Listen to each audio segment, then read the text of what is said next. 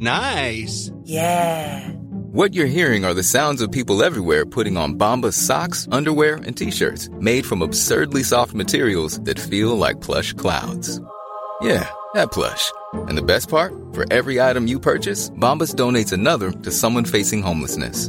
Bombas. Big comfort for everyone. Go to bombas.com/ACAST and use code ACAST for 20% off your first purchase. That's bombas.com/ACAST. Code ACAST.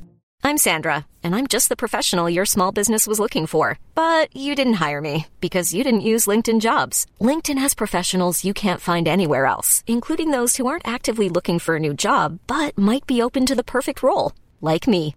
In a given month, over 70% of LinkedIn users don't visit other leading job sites. So if you're not looking on LinkedIn, you'll miss out on great candidates like Sandra. Start hiring professionals like a professional. Post your free job on linkedin.com/achieve today.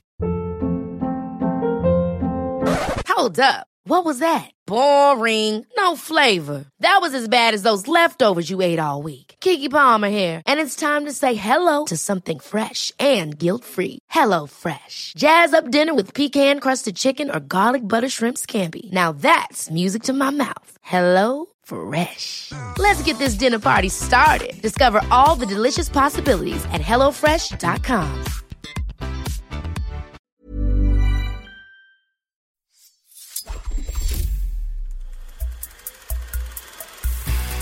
Podcast like it. Just podcast like it. Podcast like it's 1999. Podcast like it. You want a podcast like it? Podcast like it's 1999. Podcast like it. Just podcast like it. Podcast like it's 1999. Podcast like it. You want a podcast like it? 1999. Hello and welcome to Podcast Like It's 1999, the podcast where we talk about the films of 1999 spit out on the side of the New Jersey Turnpike here in 2022. I'm one of your hosts, Kenny Neibart. And I'm Phil Iskov.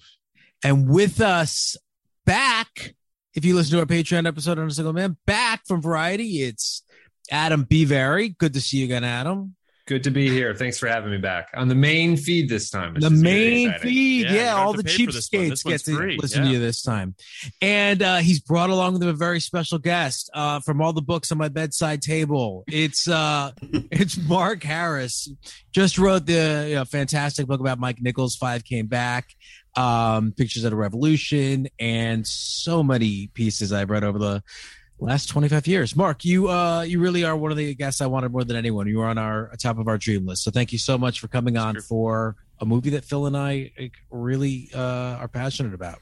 Oh, it's such a pleasure to be on and get to talk about this. Thanks for having me. For sure.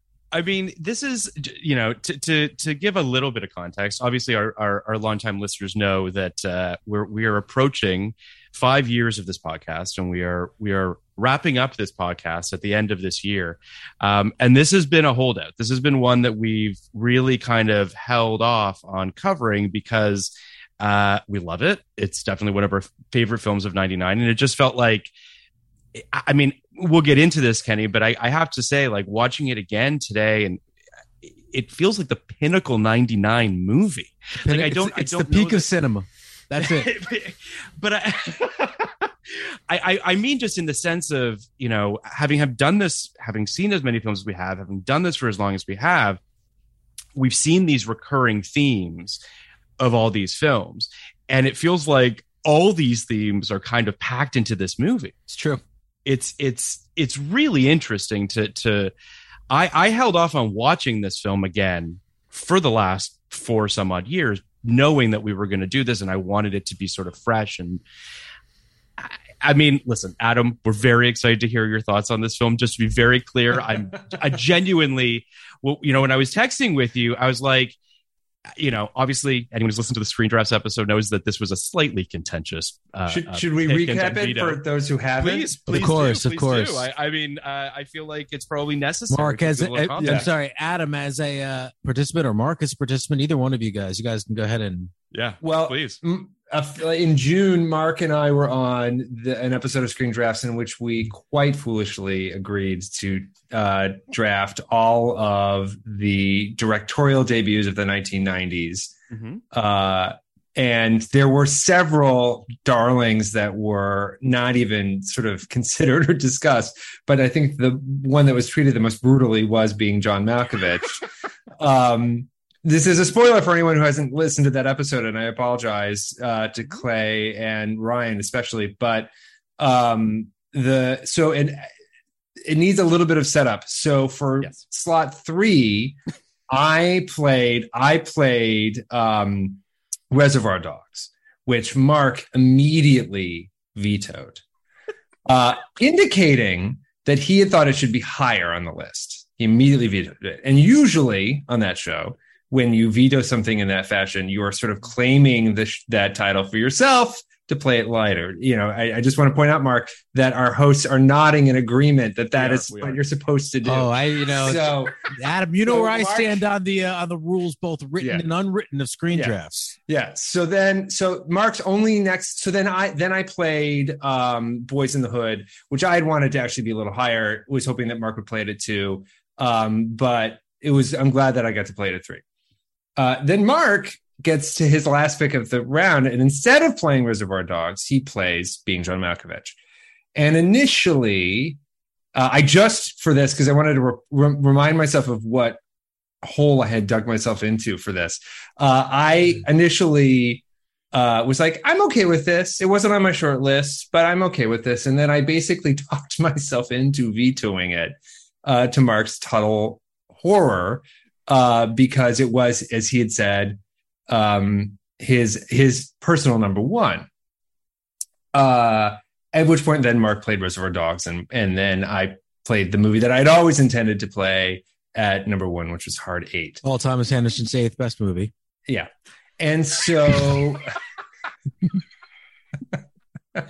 seriously, definitely his least accomplished film. Oh, they're all A+. I love him so much. But come on, except for one. But you know, well, you're both wrong about that. But that's a conversation for another day. So basically, I had established myself first of all as the worst person that Mark has ever encountered. But more than that, Mark's not interjecting there to disagree. And so then, but also, I'm sorry, I'm having trouble hearing. I think for me, ultimately, was that knowing that I was not going to, what I wanted to play at number 1, the decision was, is it worse for me to not have Reservoir Dogs on this list or to not have Being John Malkovich? And I decided that it was worse for not to have Reservoir Dogs, presuming that Mark would play it at number 2 instead, which he ended up doing. So that created a sort of small little controversy, I gather, and prompted Phil to reach out to me and be like, I was so furious with you for doing that. Please come on and further, litigate this disagreement with you and Mark. And so that's what's about to happen. Yeah, we decided that this needed an entire episode to unpack rather than just the 20 minutes or so that you would have on Screen Drafts. So, well, I have something to say. Yeah, please, Adam. Yeah. Okay. Adam. There is a difference between having a bad Screen Drafts move, having some bad Screen Drafts, interplay. Phil and I were on a Screen Draft where we did best hotel and motel movies. Yeah. And because of our basic failure to mind meld, I would say, we left Psycho off the list. But Phil and I would never ever go on a podcast and say we don't think Psycho's that good. We'd say Psycho's amazing. Correct. And it was bad mind melding, and we just kind of misread each other what we were going to play. Mm-hmm. The difference is you don't really love this movie, which is kind of incredible to me. But I want to rewind for a quick second here. I would love to hear you and Mark give us a little bit of context. Did you both see this film in '99? Was this a film that you saw in the theater?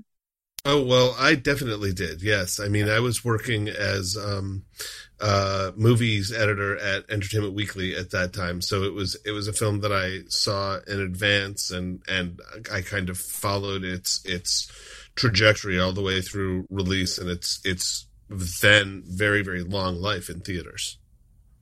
Adam, did you see it in theaters? I did very much so. Impression on you in 99? A very powerful impression. And I just want to be clear. It's not that I hate this movie. I understand. It's that I think it hasn't aged well. That'll be my sort of thesis statement for maybe the larger conversation. But I feel like I've talked enough and I really want to hear more. I'm most interested to hear the three of you maybe try to win me over. That's really what this should be about. This really should be about. That's why we have you on, because we decided to try to convert the last holdout on this movie. The last person who doesn't like being John Malkovich. I have a few thoughts, and I'm thrilled that you're here, Mark, for this particular thing, because so much of this podcast was kind of birthed out of Entertainment Weekly's coverage of 1999. You famously had the magazine cover the greatest movie year ever in 1999, or maybe it was early 2000. I can't quite remember. And obviously, we're picking this up 23 years later. My feeling about this particular film. Now, this was Phil and I. We both put this as our number one film coming into this podcast. Independently. We didn't talk about it before. That's why we thought we could mind meld, and we failed. But we both had this at number one. My feeling about this film is, if it weren't for this film, I'm not even sure 99 would be considered 99. Now, there are certainly other movies. There's other, incredibly high watermarks. Matrix, Blair Witch, Election. Phil and I are both crazy about Magnolia, Talented Mr. Ripley, Eyes Wide Shut. There's certainly, this whole podcast is predicated on the idea that there's a decade's worth of incredible cinema in 1 year. However, at the time, my sense is being John Malkovich was such a different kind of film and a different filmic experience that was, only made like 22 million, but it had a kind of this outsized influence over people, within and without film circles. My sense is this film was the one that really pushed this year over the edge, even more so than a movie like The Matrix, which was, or Blair Witch, which were paradigm shifters. But there was something about this particular movie. So, well, I want to say, first of all, that $22 million in 1999 and 2000 was a really good gross for this particular kind of indie, because although we now think of Charlie Kaufman and Spike Jonze almost as brand names, that certainly was not the case in 1999. I loved the movie then, and I also rewatched it this week, and I love it now. And I'm going to disagree with Adam, I guess, yet again, and say I think it has aged really well. And there are certain things about it that I think played well then and now. There are certain things about it that I think feel interestingly prescient. I mean, it's really interesting to rewatch the movie in the context of what we now know about where Charlie Kaufman's career was going and where Spike Jonze's career was going. And one thing I really love about the movie, and I'll say I wish there were more major movies like this now, is that it's the product of an extremely strong writer's vision in concert with an extremely strong director's vision. And we're in an era now, and have been for quite some time, where so many movies are written by their directors that we don't really have a lot of models for how it works when that isn't the case, when there are two really strong creative perspectives that are being brought to bear on the same material. And I think that Spike and Charlie Kaufman were a really interesting match on this movie. And beyond that, I just find the movie like a complete pleasure to watch in all areas. I mean, should we just start? I love the casting of it. I love the writing of it. I love the elegance of just the very beginning, which is that you see this blue theater curtain go up on a puppet show, so good. where you see what, and there's no dialogue or anything, but you see a puppet that turns out to be a kind of puppet doppelganger for John Cusack, who is the puppeteer, kind of looking around and then seeing an image of himself in a mirror and sort of freaking out. And it's this beautiful thing that, like Mike Nichols used to say that when he was really kind of on his game in a particular movie, he would figure out a way to make the entire thesis statement of the movie in a single line or something. And I think, in some ways, Being John Malkovich does him one better in that it makes its thesis statement with no lines. I mean, right from the very beginning, you have this question of two questions, like who is the puppet and who is the puppeteer, and what happens to your understanding of identity if you see another you or could be someone else. I mean, there are already two John Cusacks right in that first scene. I mean, everything that is going to unfold in that movie is packed into this elegant, odd, disturbing little puppet show that we see. Yeah, it's, you know, when I hit play on it today, I really did find myself just so taken with how specific it is. I was watching the film and I was thinking, I think we were texting a little bit about this, Kenny, about the idea that, like, I understand why someone could watch a film like this and think, oh yeah, I can write a Charlie Kaufman film. It's quote unquote quirky. It's, you know, there's so much more going on in this film and in all of his films. But on the surface, I think it's so easy to potentially misinterpret his work and Spike Jonze's work as quirky or silly or sort of like winky.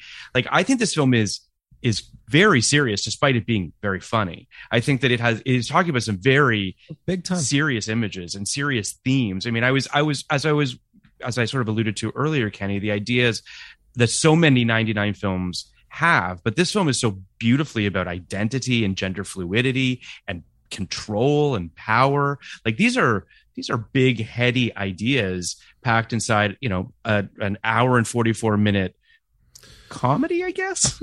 Right. And the gender fluidity stuff and the orientation fluidity stuff is really interesting and really ahead of its time. But one thing that really struck me when I was reading about it today is that somewhere or other Kaufman said that his original idea was that he wanted to do a story about a man who wants to cheat on his partner and the unpredictable consequences that emerge from that. So all of the stuff that we think of as very Kaufman-esque,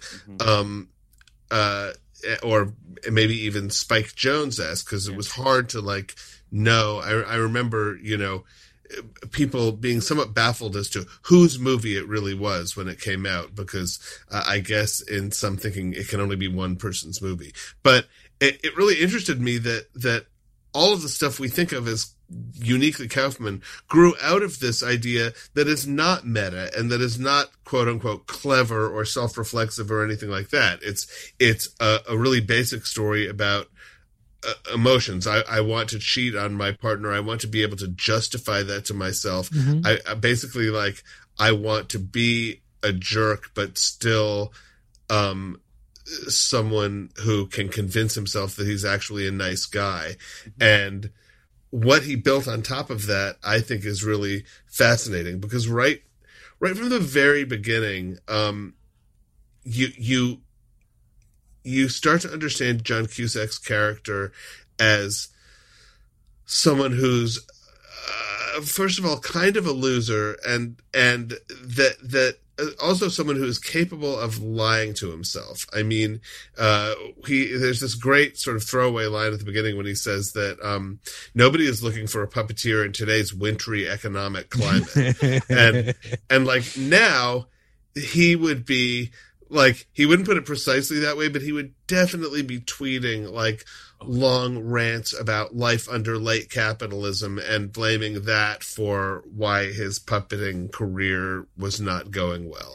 So he's you meet him right away as a guy who maybe doesn't quite know himself and his desires as well as he thinks he does.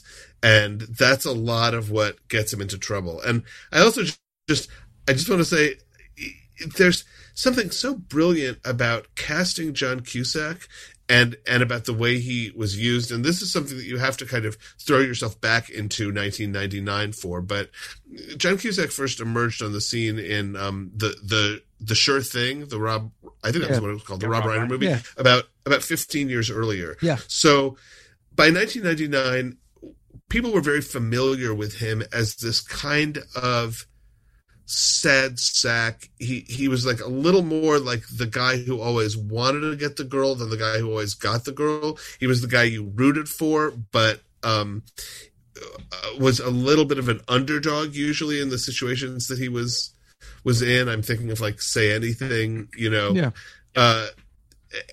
But he's also really tall. I mean, that's something that you kind of don't register necessarily, but John Cusack is a very tall actor. And of course, one of the things about being John Malkovich is that a lot of it takes place on the 7.5, the floor 7.5 of this office building.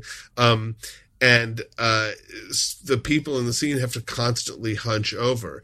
And it's really interestingly done because Catherine Keener, who's like the femme fatale, Spike Jonze always contrives a way to have her look reasonably comfortable. Oh, it's amazing. Even in this low, like she's totally in kind of possession of her own body and her own physicality, whereas Cusack always looks kind of miserable.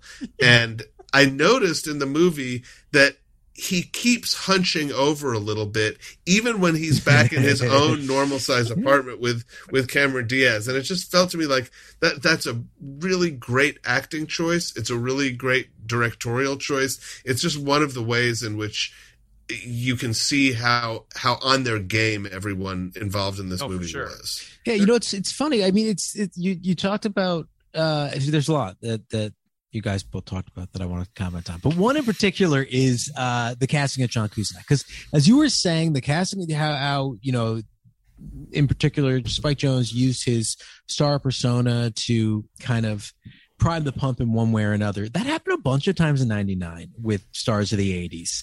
You know, I just looking down our favorite movies of the year. I mean, Magnolia and Eyes Wide Shut both dissected Tom Cruise's star persona in 99, about 15 years after he came on the scene in Top Gun. It also happened with Broderick in Election, who had a very similar trajectory to these. These are three guys who basically started their career at the exact same time, both as, you know, fresh-faced high school people, and both, I mean, all three as fresh-faced kind of teenagers playing people in high school, and all kind of went in their different directions. And 15 years later, we're ready to kind of, you know, dissect that and invert it. So I think that's interesting, the way that, you know, actors of that ilk, of that ilk and that age seem to be ready to kind of, kind of dissect their own persona. The other thing that I wanted to note, Phil, was when we were texting about Charlie Kaufman thing. Phil and I are both in our early 40s, and that makes us both people who were, you know, in our teens, our late teens when this movie came out, and we're both television writers, and we're both white guys. And I think a lot of people who fit that demographic came out idolizing Charlie Kaufman. I came out idolizing Charlie Kaufman, and so many people I know came out idolizing Charlie. Tried to be Charlie Kaufman at some point or another. And if we're being as charitable as possible and assume that some of us are good at this, and we don't just look for the quirk, and we don't just look for, you know, kind of the meta of it, and we do build from theme out, from these smaller ideas out. And by the way, I think that's 10% of writers, but let's just assume some of us, you know, did that.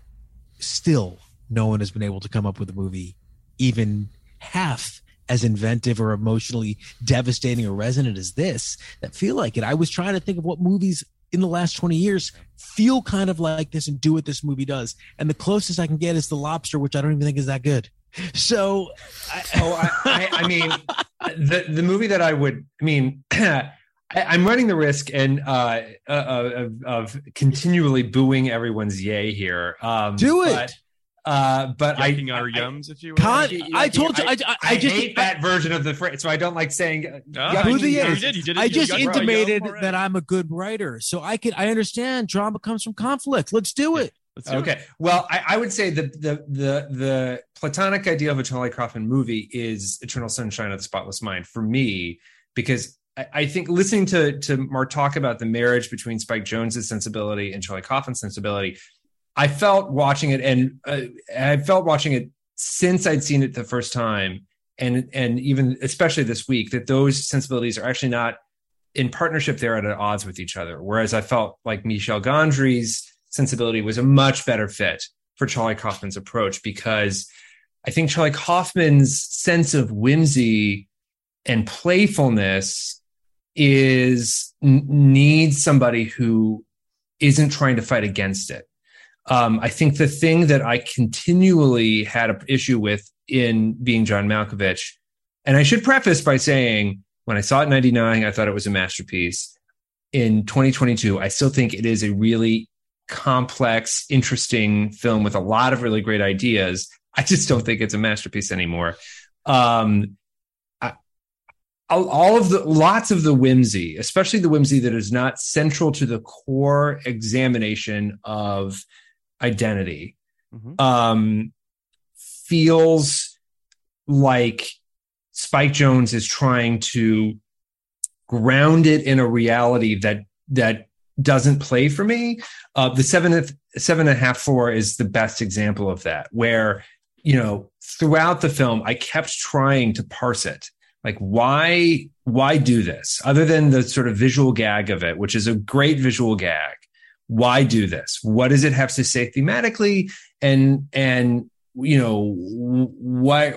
is it going to take us in the story? And I never could land on a satisfying answer. The only answer the movie gives is essentially a little person joke, which in 1999 might have seemed like, okay, we'll be funny by sort of being kind of prejudiced, but it's funny because we're calling it out. But in 2022, it just didn't sit well with me. Can I give an answer to that? Yes, of course. Please. Not to be a contrarian, but I think that's the whole point of this. No, I'm the contrarian. I know. I think that first and foremost, I take what you're saying on face value, because I do think there is something to be said for the fact that it does feel like it is just, quote unquote, a joke about little people. But watching it, I did start to feel as though it was a purgatorial thing, being in between two floors, feeling as though you don't fit in to some degree or another, feeling as though you're in some sort of way station, if you will, which I certainly feel like John Cusack's character, Craig certainly feels that way. He's clearly hates being inside his own body.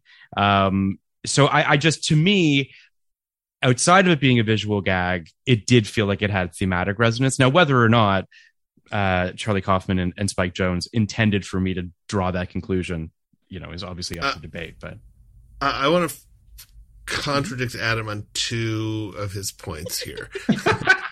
Let's go. Great. Well, I'm every time I'm talking, I just look at the screen and I see Mark glowering in disapproval at me. So it's not true. But I want to say, I guess I disagree with Adam on his fundamental premise, which is that these two sensibilities are working against each other. Because to me,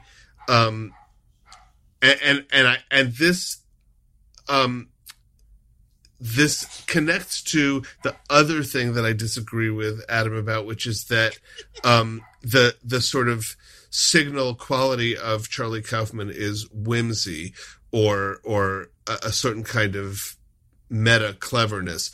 I don't think it is. I think it's actually melancholy, and I think the sort of cleverness of the stuff he does often grows out of this really kind of slightly romantic but deeply depressive sense of melancholy. I think you see it sometimes. It's funnier or weirder, as in adaptations. Sometimes it's deeper and more painful, like Synecdoche, New York. But I think there's a kind of heartbreak in what he does that I think Spike Jonze, based on his other movies like Her, is very much in sympathy with.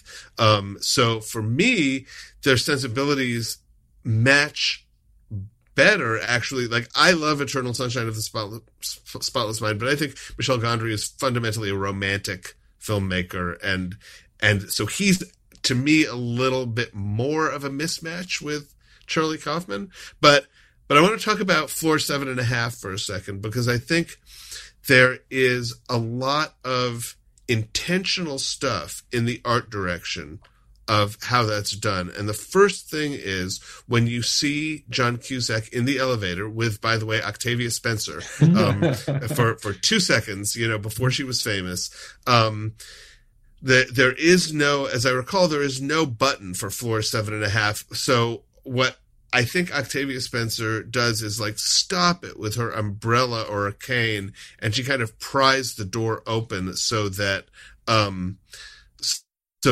Cusack can get out. And you see, as she does that both sides of the metal door, which close in the middle, are very dented. In other words, people have done this a lot and have gotten used to doing it. It's just the way this building works. You got to pry that door open to get out on Floor 7.5. And then you get out and you're in this office with a bizarrely low ceiling and a receptionist played by Mary Kay Place who either cannot hear very well or uses a performance of not being able to hear very well as an excuse to express all kinds of hostility. My name is Warts. But right. Mr. But Warts. other than that, there's nothing particularly weird or magical or off about the art direction of that floor. It looks like a kind of crappy Midtown office of a not very expensive, not very moneyed firm of some kind, circa 1999. So it's not what's it called in? I was thinking a lot about the first Harry Potter. Sure. Platform 9 3/4. Right, it's not Platform 9 3/4. There's nothing, and this is one of the reasons I really admire Spike Jonze. He doesn't do anything sparkly or glinty or twinkly, either visually or with a score to tell you that, like, ooh, you're entering something that's a little special off right now. Like, henceforth, we are not going to be quite in the world as you know it.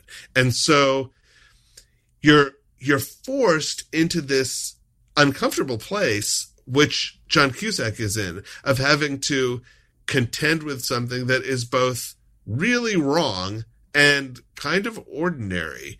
And that, to me, is a really, like, that's one of the things that shows me how sharply in tune with Charlie Kaufman's sensibility Spike Jonze is, because he directs that scene toward discomfort rather than toward cueing either John Cusack's character or you in the audience to adjust your expectations.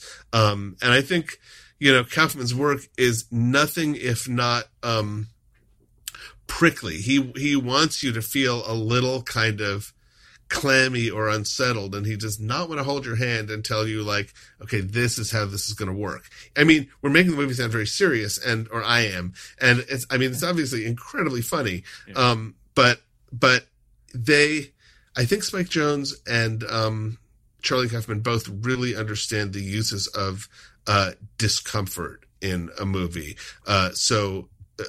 And it's manifested in the physical discomfort of those characters, and in the way they keep a very, very sure tone to not make it easy for you, to not give you the help that would put you at ease a little bit when you first encounter what's going on. because he's in there, but he's still like, he's trying to hit on Maxine, Catherine Keener's character, and you know, it's as awkward and awful as it would be if they were on floor 7 or floor 8, and they're just not contending with the fact that they're in this weird middle state. And obviously from there the movie goes into all kinds of bizarre, unexpected places, but I think it's a really smart strategic decision that that Cusack's character plays it as if, yeah, okay, this is really weird, but I'm still living in the real world. And that's sort of like the movie only works if the characters believe that they're kind of in control of even the most bizarre situation, because their belief that they can control it is, of course, what gets them into the kind of trouble that gives the whole second part of the movie its plot. I'm gonna take my whacks at Adam too. No, I'm kidding. I think what's interesting though is I've never had a good answer to this either. Right? You're answering a plot. You're asking a plot question, right? Ultimately, well, it's not just a plot question though, because I think, like, take for example the Mary Kay Place character, where there's one joke, which is the joke that she is either can't understand what people are saying, or she's deliberately sort of misinterpreting, which is never resolved. Then there's the second joke, which makes it a runner through the whole thing, which is that Orson Bean's character thinks that he has a speech impediment because apparently the only person in the world that he talks to is Mary Kay Place. And very kind. Well, I think it's more that he puts her opinion above anybody. Yeah, I think that too. But yeah, I think that this is where my disconnect. Lonely in his tower of indecipherable speech. Yeah. This is where my disconnect comes from with and I don't want to. I feel like I'm in a binary situation where, like, you guys all love it and I hate it, and it's not that I hate it. It's just that I have some issues with it, and the issues the issue that I have with it is that the movies that I most connect to allow me, even when characters are behaving reprehensibly or inscrutably, there's an emotional hook into it where I can sort of follow its logic, even if it gets a little out of whack, because I've connected with a sort of deeper emotional truth. And there's a lot of that in this movie that we can unpack, I think, as far as the questions of identity. But every so often, a moment like that will come up where the verisimilitude of what Spike Jonze is applying to what Charlie Kaufman has written puts me at a sort of confusing place as an audience member, where I'm asked to ride a wave of fanciful inventiveness on top of a presentational style that is very deliberately and thoughtfully grounded in the real world. So I'm trying to connect with this character who believes that he has a speech impediment, speaks with this sort of weird syntax, which is explained a little bit later. And so it's just like, it puts me out. It removes me from the movie, because I want to say, Adam, I think you are, what you just said, the way you just analyzed that, I think you're 100% right about what the movie is asking you to do. What, like, the two contradictory things, the what you just called, like, the realistic grounding of it and the fanciful nature of it. I think that's exactly right. I think the difference is, I want you to like that, and you don't. I think there are other examples of that kind of filmmaking where I do get on its wavelength. I think the thing is, when this kind of goes back to the draft, where I was looking at movies first movies where even though the director had room to grow, the movie itself felt fully realized. And I think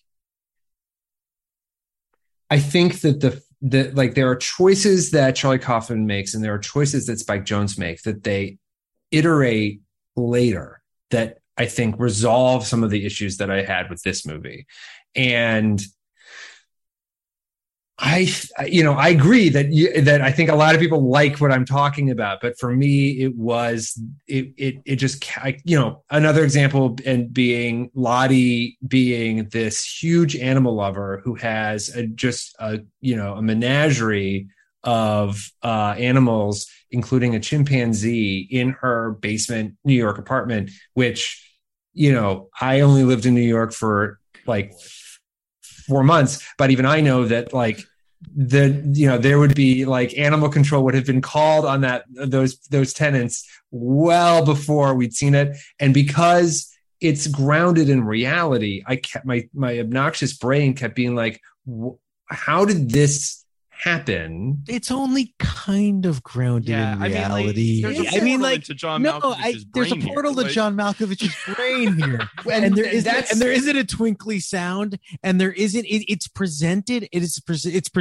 as very mechanical in that in this particular version of the universe, that is just a mechanical thing that kind of happened in this weird building with this weird situation. I just want to go one just real fast. Yeah. I all the stuff you're talking about, I obviously, exactly where Mark is. I want you to love it because I found it like unspeakably charming. The thing I remember loving seeing this movie the first time and being, a budding film nerd and being, just tickled by the idea. Tickled by the one-line concept of this. It's like finally we're breaking down a fourth wall. I know who John Malkovich is. This is so weird, and I didn't know you could do this and all that stuff. But I've seen a lot of movies, and I know how Act One goes. And I remember sitting in the theater and almost immediately being from the curtain and the puppet show being like, oh wow, this ride starts now. Like this ride starts from the beginning and it never stops. So I'm in love with the somewhat askew world that we're presented right away. I'm in love with the fact that every character is, not exactly someone we'd see in the real world. And I also think like it is the part of the beauty and the charm. I'm trying to think of other movies that this reminds me of, because I like kind of lo-fi, sci-fi ideas, right? I like kind of fantasy, like lo-fi fantasy, like a Big, right? Most lo-fi fantasies that have that kind of thing happen are either wonderful, like Big, or horrible, like Groundhog Day, right? Like it's either your life is pretty good and you're stuck in this, thing. Being John Malkovich is very weird. Like I wouldn't want to go into John Malkovich's brain. I don't know if you guys would want to go into John Malkovich's brain. You kind of have to live in a world where, you're a struggling puppeteer. Your wife brings home 65 animals. You're stuck on the seventh and a half floor. You kind of have to and it's a real New York-y thing that you can find enough people who would sign up for JM Inc. Because I don't think you'd find that a lot of places. Yeah. But I guess I disagree with that. I think that one of the things that I genuinely like about the movie is that, part of what was, and one of the things that I really appreciated is once they get into John Malkovich's head, almost everything he's doing is so mundane. It's just like, he's like eating toast, or he's like, checking bath towel. He's picking bath towels, and he's on the phone being like the sort of inane conversation he has with the catalog person of like, you have this. You have this color, you have this color. And he's chewing in his head. Like, Or the guy who thinks he was great in that Jewel Thief movie. I mean, like, it's all of that stuff. I loved that stuff because I thought it really helped the premise enormously, which is this idea that like people hate their lives so much that they want to be somebody else who's famous, even if that famous person's life is like theirs. And so so I that part I really enjoyed. I think for me, and then we can transition to things we liked about the movie, but if we want, but the first act I think sets me up with a bunch of stuff that I think the movie doesn't necessarily need. And I think for me, the first time I saw it, the novelty of all of that stuff, the 7th and a Half Floor, the chimpanzee, Mary Kay Place, Orson Bean just being kind of weird, and having performance though. And having like really inappropriate workplace conversations about his sexual fantasies. I need to stop you real quick and just say that the line he says where he goes home and he says, actually, he's this insane old lech. It's kind of amusing once you get past how disgusting it actually is, which I think is tremendous. But yes, please continue. Yes. A statement for our era, really. That's right. Very prescient. He's very prescient. Yeah. Very prescient. I think all of that, like a lot of that, and I know what I'm about to say is going to fly in the face of everything that you guys like about this movie. But if it felt like if you turned down the volume on a lot of that, just a couple notches, the rest of the movie works just as well and might even, I think, works better. And I think that's what, Charlie Kaufman found in himself as a director and in other filmmaker directors that he worked with, and with Spike Jonze in adaptation, a better balance of those two sensibilities for me. And Spike Jonze, I think, as he moved forward, also found a way to enjoy the sort of more fanciful things without feeling like he had to, I felt like in some ways the movie's apologizing for its own inventiveness in that first act a little bit with the way that he approaches it. The only way I'm going to be able to approach all of this stuff is if I make it as gritty and grounded as I possibly can. And I just wonder if there's a different version of that first act that either embraces it more fully or turns the volume down on it, where the movie feels more connected to me. And I think that's the core of why I'm not fully, completely drinking the Kool-Aid and in the tank as you three are. But I still think that there's a lot. Kool-Aid. Yeah. I still think that there's a lot of really interesting, compelling things to I do want to say just something very quickly. Two things very quickly. The first is, I'm actually not a fan of Charlie Kaufman as a director of his own work. If I'm being completely honest, I actually find it very triggering and hard to watch. That's just me personally. Then he's doing his job. Sure, that might, and that's not to say that they're bad movies. I just find Schenectady just hit me way too. I'll never watch it again. It's just a very triggering movie for me personally. I appreciate that as a filmmaker and as a writer, he's willing to just go at these subjects of mortality and just all of that. All very interesting. There's a lot to unpack with you calling that triggering, but I think we don't need to do that. That's for me and my therapist to do at a later date. But I'll just say that I want to rewind to something Mark said earlier that I thought was really interesting. He talked about how there's no work for a puppeteer in this wintry climate or whatever the line is. I love that when he looks in the want ads, he's looking under a puppet. So funny. He's looking to see if there's a puppet ad. Of course, there isn't one. But I also just wanted to say, we talked about the casting earlier. I constantly forget that it's John Cusack and Cameron Diaz in this movie, which I think speaks to this film as well, which is they are so fully enveloped in these roles that I completely forget it's them. I mean, genuinely forget it's them. And that's a testament, to their performances. But, Kenny and I did Any Given Sunday earlier in this podcast. That is Cameron Diaz in 1999 playing two drastically dissimilar characters. I mean, the range that she has that we don't give her credit for, I think, is also really impressive too. But right, I think we have to go back into 1999 mentally a little bit to understand. In a way, this connects to what you, Adam, are saying about the first act, because I think that there's some intentional misdirection going on here.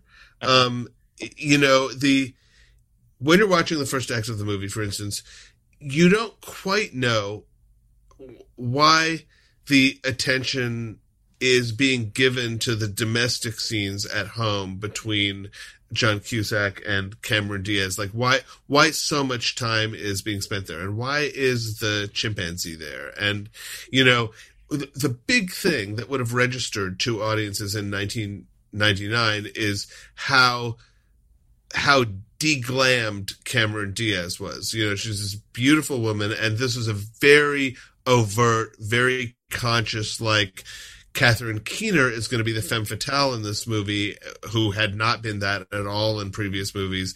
And Cameron Diaz is going to be the frizzy-haired, frowsy, you know, less attractive, less desirable point of the triangle. And I think it's this really great piece of misdirection in a way. And I give Jones a lot of credit for this, but I think it's in the script too. In that kind of stuff, that thing, and because you've gone to a movie called Being John Malkovich, you're already in a little bit of a meta head. You don't feel bad that you're thinking about Cameron Diaz and how she usually looks and how she looks in this.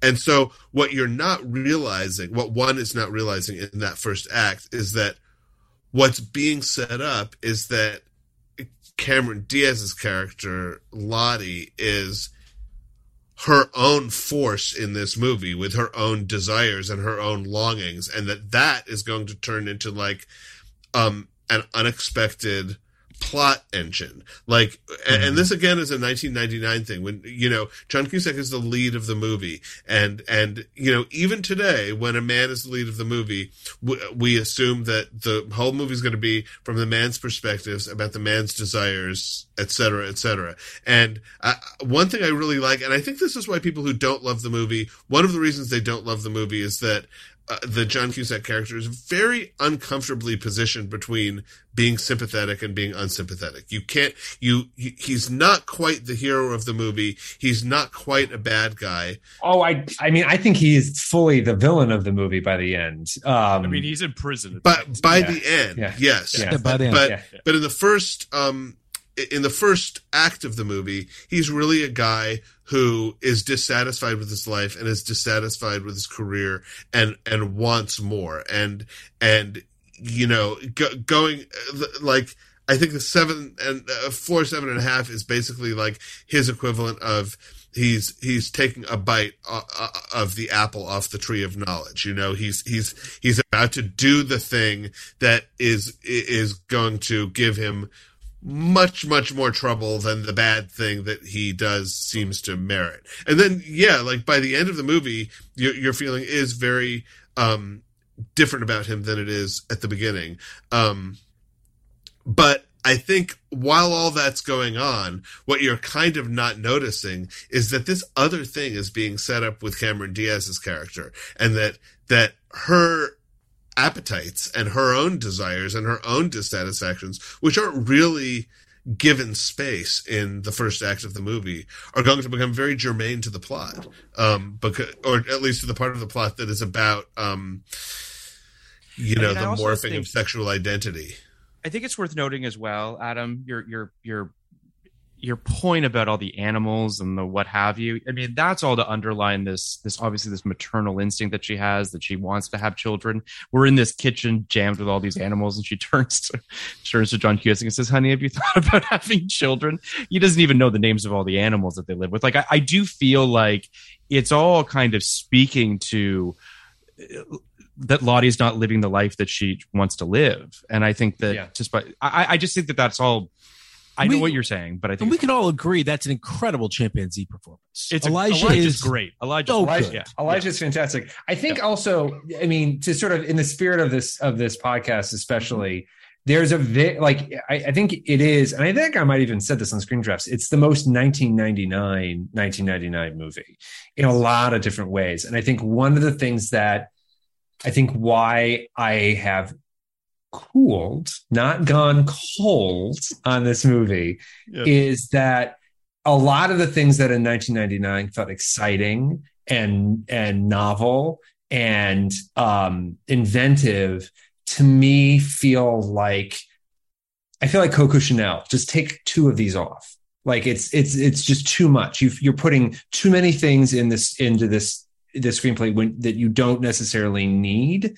And in the cold and dispassionate and hollowed out version of myself that lives in 2022, revisiting it, I think that's where I'm at with it. But I do want to talk about Cameron Diaz, because I think she becomes the hero of the movie. And I think a lot of that is because I think it's the best example of what you were talking about, Kenny, earlier about revisiting actors who had started 15 years earlier. This is a sort of example of what was happening in the late 90s and especially 99, where current actors were really stretching themselves in a really exciting way. And I think Cameron Diaz really announces herself as a force to be reckoned with, well beyond what anybody had ever expected of her because of her performance here, because there's a guilelessness, there's a sort of purity of spirit that, in the wrong actor's hands, you would, I think to Mark's point, you would naturally cast Cameron Diaz in the Catherine Keener role and Catherine Keener in the Cameron Diaz role. That's what you would have expected.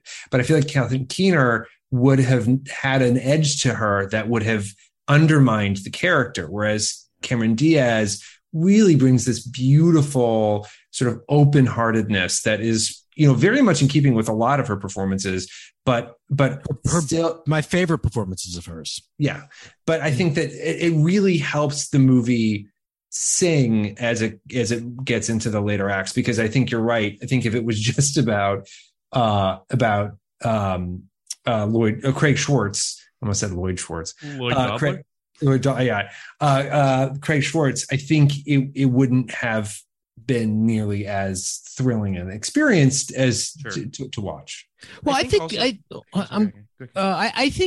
truthfully, I think it is about Craig Schwartz. I think he is the protagonist of this movie. I think he's also the villain, but I think that you think about it from the point of view of an artist and a struggling artist, right? You look at Charlie Kaufman's career before being John Malkovich. He probably viewed himself as a somewhat successful writer, but heavy emphasis on somewhat. He was a television writer. He did Get a Life, which is a brilliant show no one saw, no one cares about. Except me, Dana Carvey show, but he had never had a produced screenplay before this. And I think it seems like he went into a cave and came out and said, I want to write about myself, a brilliant artist that nobody understands. And part of the reason they don't understand me is because I'm short, I'm Jewish, I'm ugly. Well, no, I mean, I think he is a shitty person. Self-loathing, yeah. I think he is, but really the self-loathing thing. I think he, and that's what adaptation puts on Front Street, but it's clearly here too. It is, I am a miserable person, and the thing that's holding me back is what the world sees when it sees Charlie Kaufman. What I really need is just to change this thing, and I'm going to be successful, which is what happens in the movie. He changes the exterior. He puts on vessel. Puts on this new skin, and he becomes wildly successful. And what the movie is basically saying is what you were saying, Phil, is, oh no, you're very shitty. And you may even be shittier as John Malkovich with this level of power, and you deserve to live in a prison for the rest of your life. So I think, to me, that's the trajectory that Charlie Kaufman is putting out there. I think it's necessary for this movie to fly to have someone offer, a kind of a different take on my body might not be the best thing. Well, I think also there's something to be said too for I agree with everything you're saying. I think that also there's other versions of this script that he's talked about, versions where Lester's Satan and it's a satanic cult. And I mean, like, there are, Adam, you talk about there being too many things on this. You can only imagine what, early drafts of this script must have looked like. You would have said take 20 or 30 things off of the plate. But I do think it's worth noting just very quickly in terms of the sort of production of this film to some degree. He writes the spec script in 94. He tries to get it sold. He gets it to, of all people, Francis Ford Coppola, who understandably passes on the film. I don't know what Francis Ford Coppola's version of being John Malkovich is, but it doesn't seem plausible. But it's passed to his then daughter's wife / boyfriend, Spike Jonze at the time, husband. Obviously here we are. I just think it's the Francis Ford Coppola thing. And also Coppola is helpful in terms of getting it to Malkovich. Like, he's actually kind of weirdly the puppet master of getting this thing actually to happen. You could call him the Godfather of the movie. You could call him the Godfather. You could. I got another disapproving look from Mark. That was exciting. I liked it. No, I was just thinking that you really should have had, like, David Caruso sunglasses that you should have lowered before you said that. The thing about Coppola, I was saying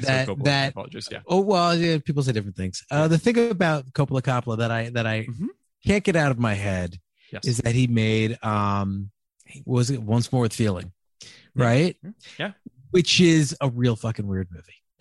And he's an art, he's ultimately like an artist, and he's American Zoetrope. He's a bit of an avant-garde guy at heart. He probably saw this and really, really wanted to do it. I bet he did.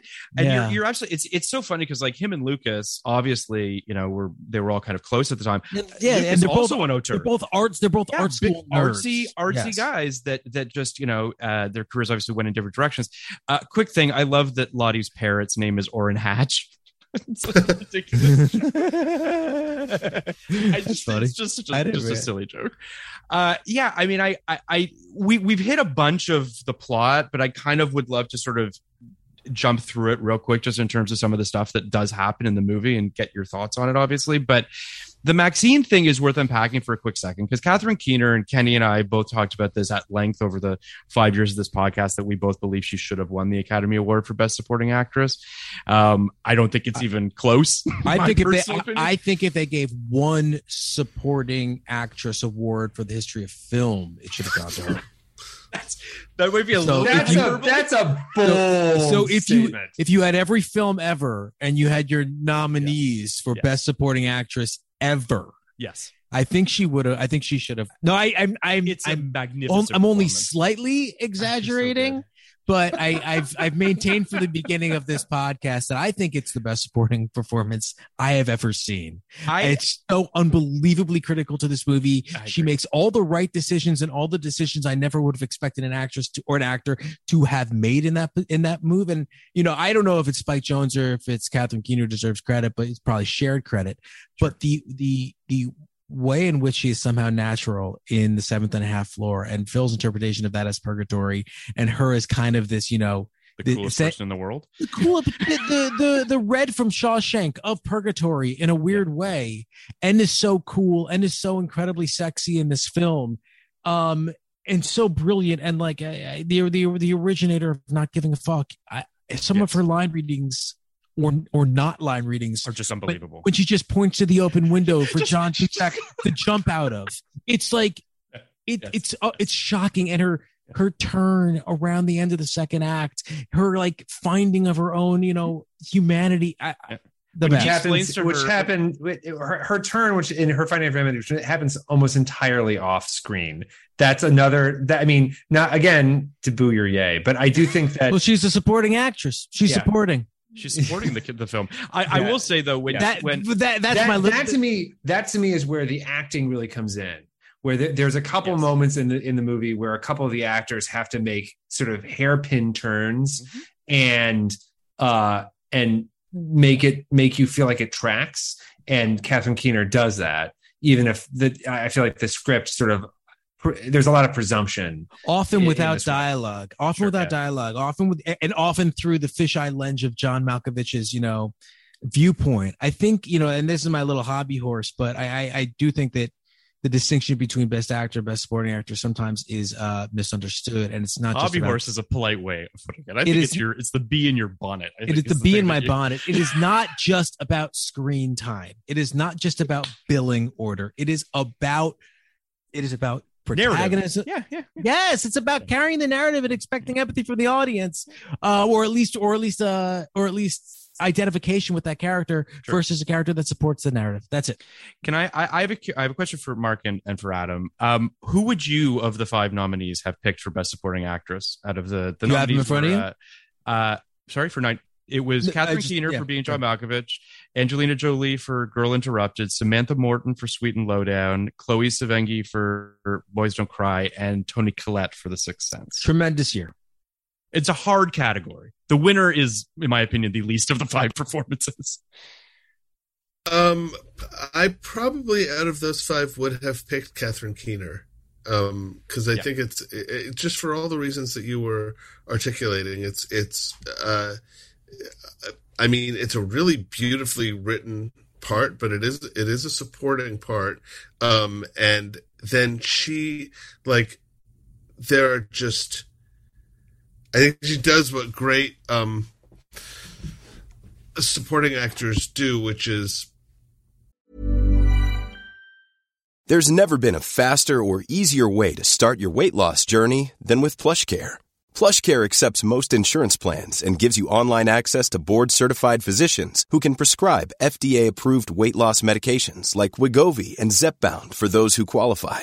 Take charge of your health and speak with a board-certified physician about a weight loss plan that's right for you. Get started today at plushcare.com/weight-loss. That's plushcare.com/weight-loss. plushcare.com/weight-loss. Ever catch yourself eating the same flavorless dinner 3 days in a row? Dreaming of something better? Well, HelloFresh is your guilt-free dream come true, baby. It's me, Keke Palmer. Let's wake up those taste buds with hot, juicy pecan-crusted chicken or garlic butter shrimp scampi. HelloFresh. Stop dreaming of all the delicious possibilities and dig in at HelloFresh.com. Let's get this dinner party started.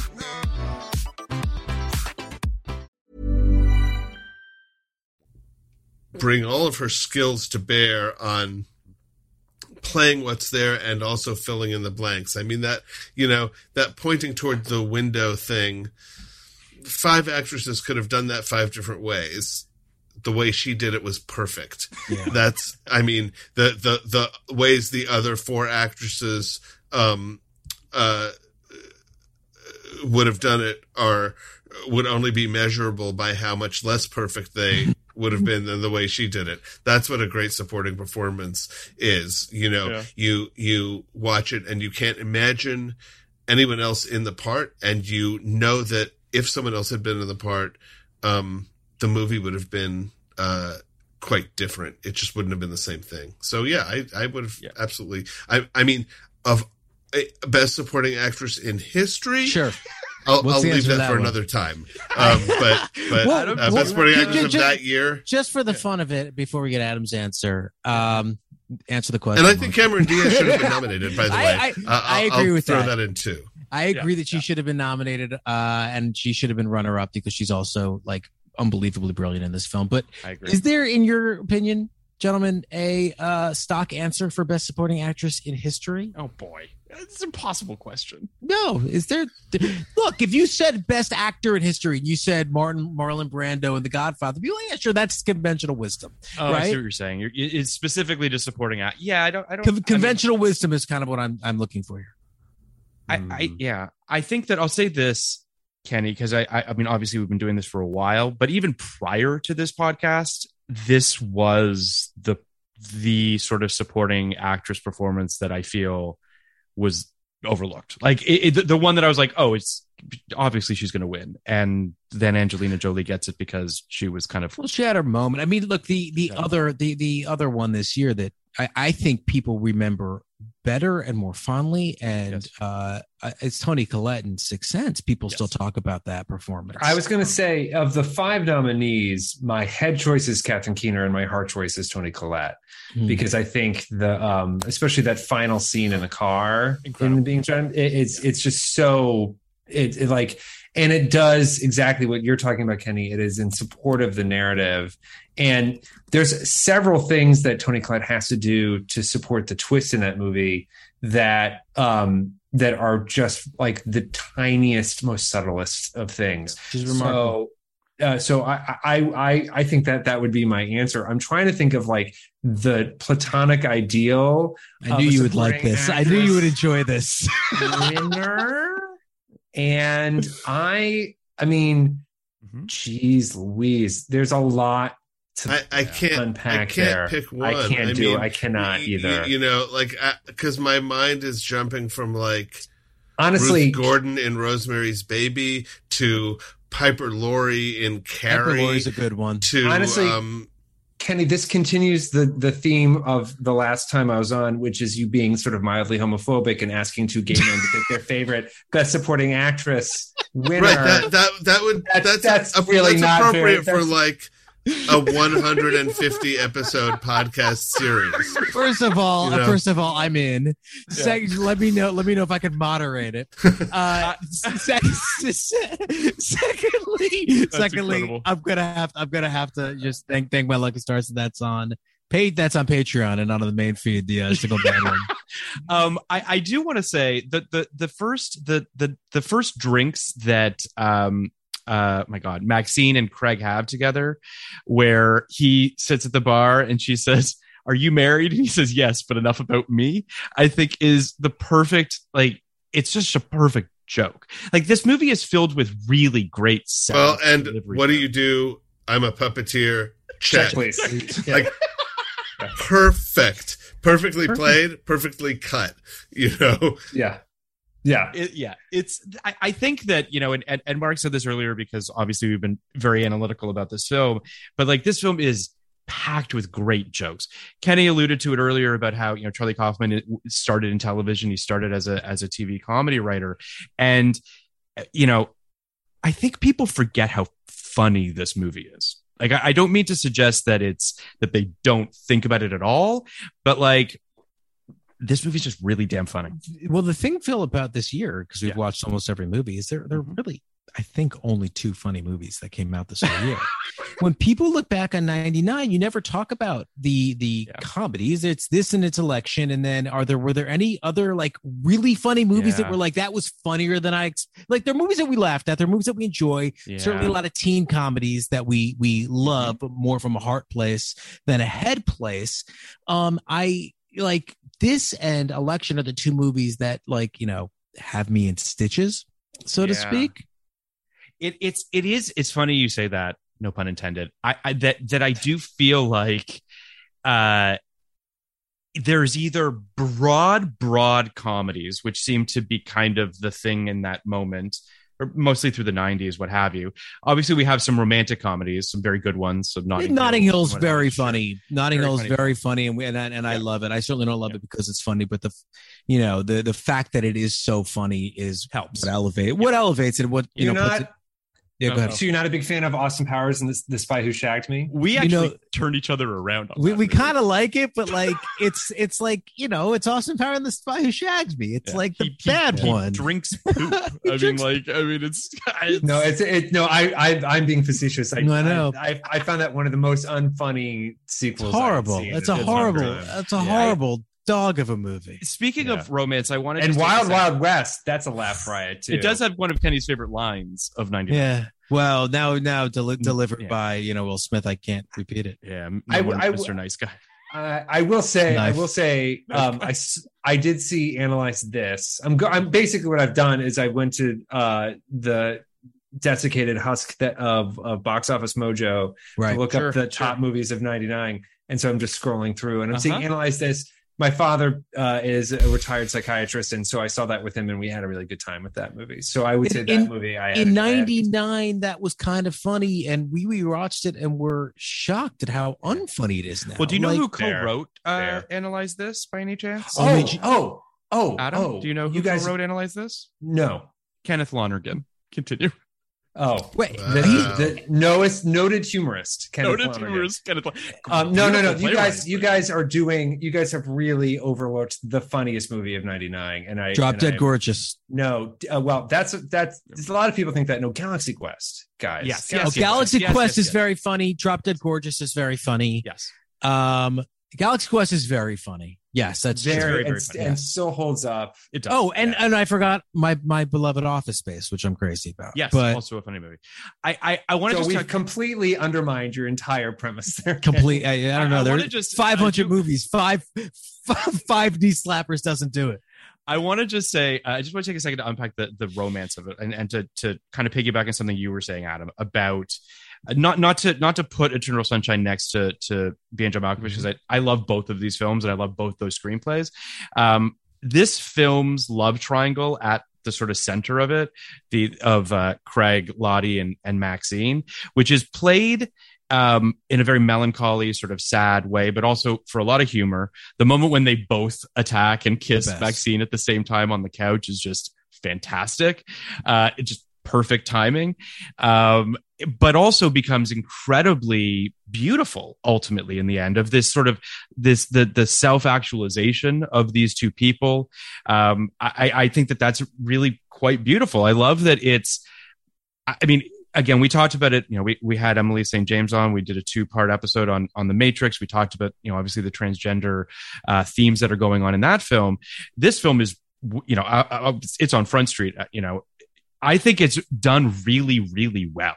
Like, it does not feel, but maybe you don't think it's done well based on your face, Adam.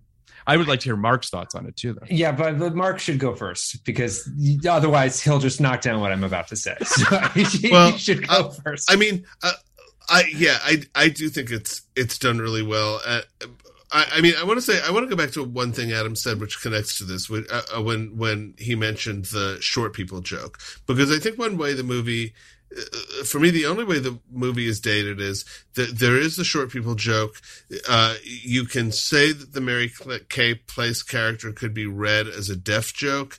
There's a homophobic slur that Catherine Keener uses pretty early on. There is a joke about the mentally handicapped that Willie Garson, and like, while I could defend each of these jokes serially, I think it's worth noting that if the movie were made today, I don't think they would be in there, or I think they would be handled differently. I think it's fair to me. It doesn't take anything away from the movie to acknowledge that 1999 is not 2022 and that some things have changed. Although, as I said, I think each of them is kind of individually defensible, but cumulatively the 4 of those things could include maybe, if I agree with Adam that the movie would have been better if 2 things were taken off, I would choose 2 of those things to take off. Yes. But I do think one way the movie has aged spectacularly goes to the very scene you're talking about, which is the 3 of them on the couch, which is not really a love triangle, it's a love quadrangle, because what Catherine Keener says after John Cusack and Cameron Diaz both kind of jump her bones is she turns to John Cusack very quickly and says, "You know what? Sorry, I'm just not attracted to you." Then she turns to Cameron Diaz and says, "I actually really find you enticing or intriguing or something." Smitten. But I'm smitten with you, yes, but only in the body of John Malkovich. And we haven't really talked about Malkovich himself as a kind of sexual element, if you will, in this movie, and he really is one, and his casting is really interesting, because I remember once Paul Rudnick, the brilliant writer, was writing about John Malkovich in another movie. I think it was The Sheltering Sky, and he said he lounges through the movie like a drag queen who just can't be bothered to get dressed. And there has always been this kind of queenie, like gay adjacent, slightly 10 degrees off heteronormative thing about Malkovich. He plays as fluid. He plays as sexually interesting, maybe not immediately sexually readable. And so he is the perfect completion of this. I mean, it's really, really lucky that he wanted to do this movie, because given that the whole thing becomes about like having sex with various people while various people are in his body, you really need someone who can swing with that. I mean, reportedly, the head of New Line, when this movie was being pitched, said, "Why can't it fucking be Being Tom Cruise?" And it cannot be Being Tom Cruise. This is on the main feed, Mark. Just be careful. Yeah, sorry. That was Robert Shea, the head of New Line, saying that, not me. But like, to use a Twitter phrase from people much younger than I am, Tom Cruise could never.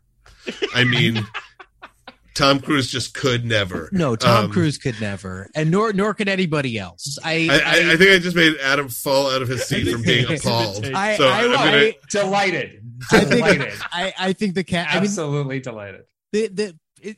Malkovich is perfect for so many reasons. So many reasons. It's so many reasons. Somebody tweeted since I think we had agreed to do this, so it was sort of on my radar.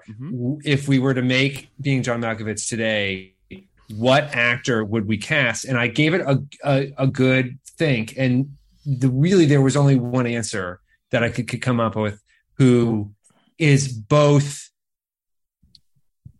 like, their talent is clear. Like, Being John Malkovich, everyone understands he's a very talented, respected actor, but he is unique. He has a very specific presentational style and affect. And Adam, I thought of Harry Styles too. He could never. He could never. But someone who is both game enough to do it and has a little bit, like, there's also always been something slightly meta. Dying for this answer. What is with this preamble? I'm dying. Just Tilda Swinton. Oh, that's a really good answer. Wow. I love it. It's almost too good, actually. Like, once it occurred to me, I was like, there's no, I was like, I can't think of another. That's it, because she sort of ticks all the boxes. Yeah. I'm gonna just push back a little bit against Tilda Swinton, only because she's done things like this. Part of the nothing is like this, but Tilda Swinton has made movies with auteurs who make movies like this, and made a lot of different kinds of movies, and she's played different genders too.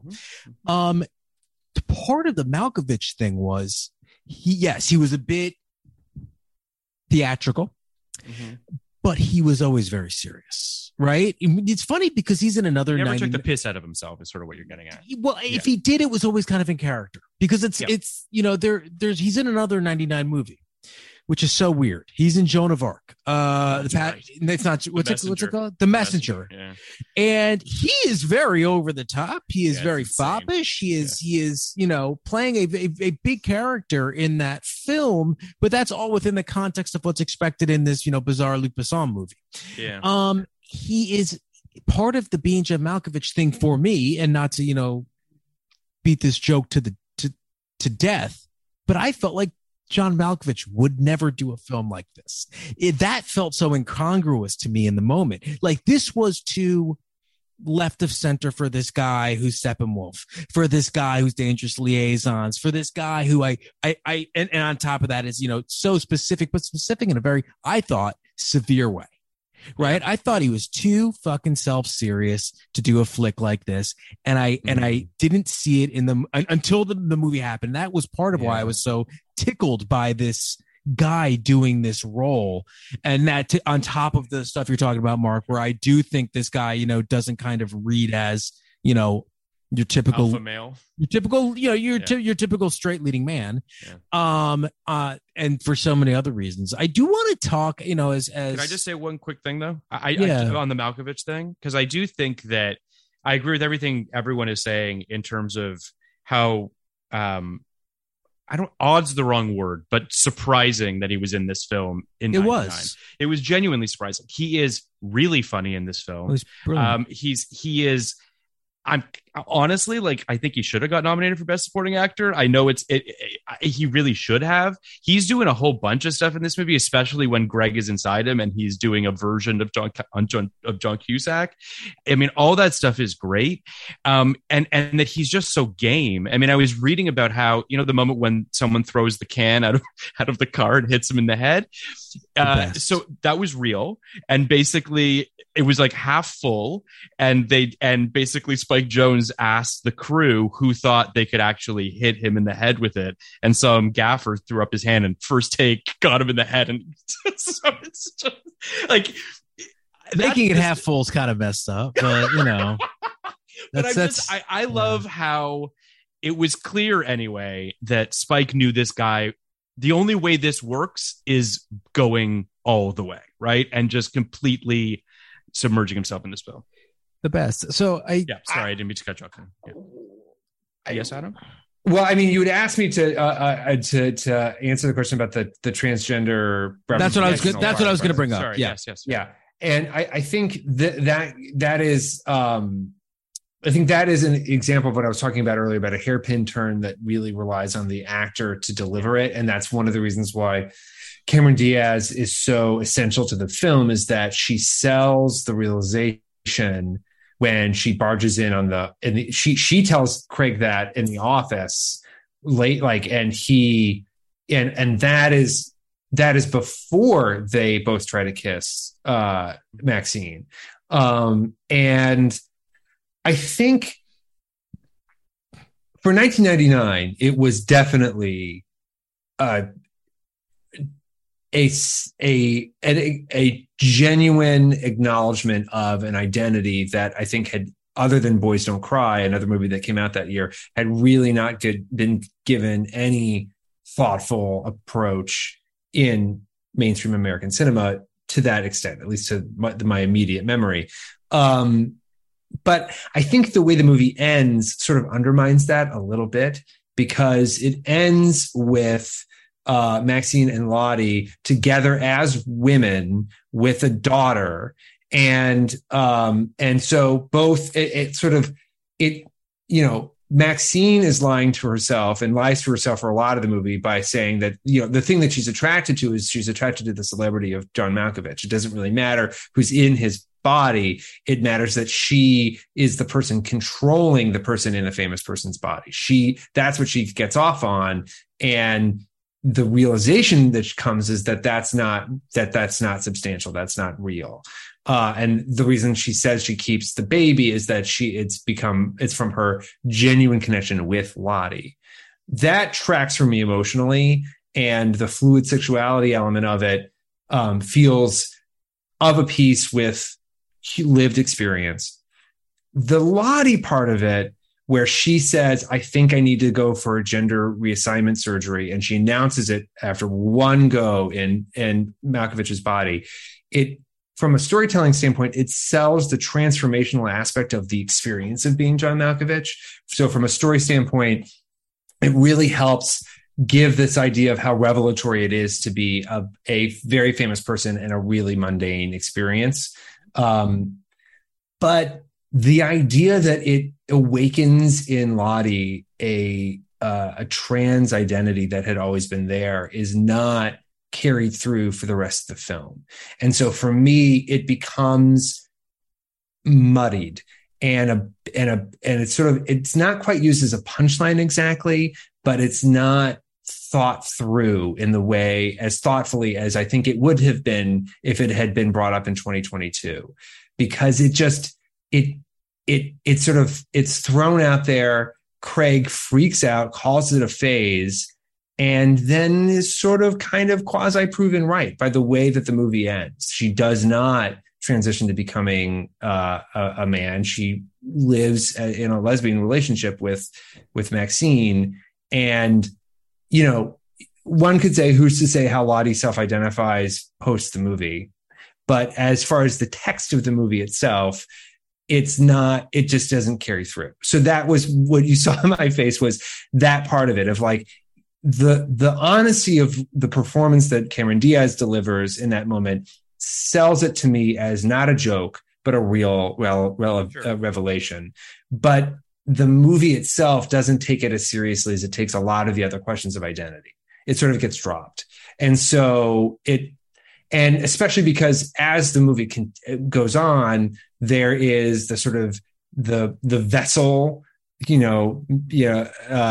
MacGuffin that is introduced that sort of explains the whole why can you go into John Malkovich's head.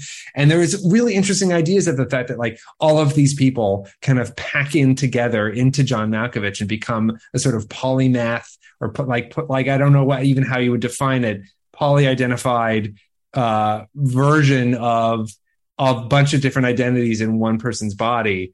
And that is really compelling and interesting to me as far as a sort of sci-fi concept that is sort of introduced and is just there, but not particularly explored.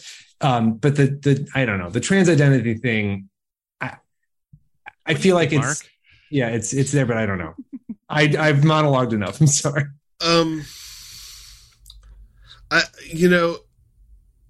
this gets into a whole bunch of issues that I think probably we don't want to get into. I guess I will say, like, I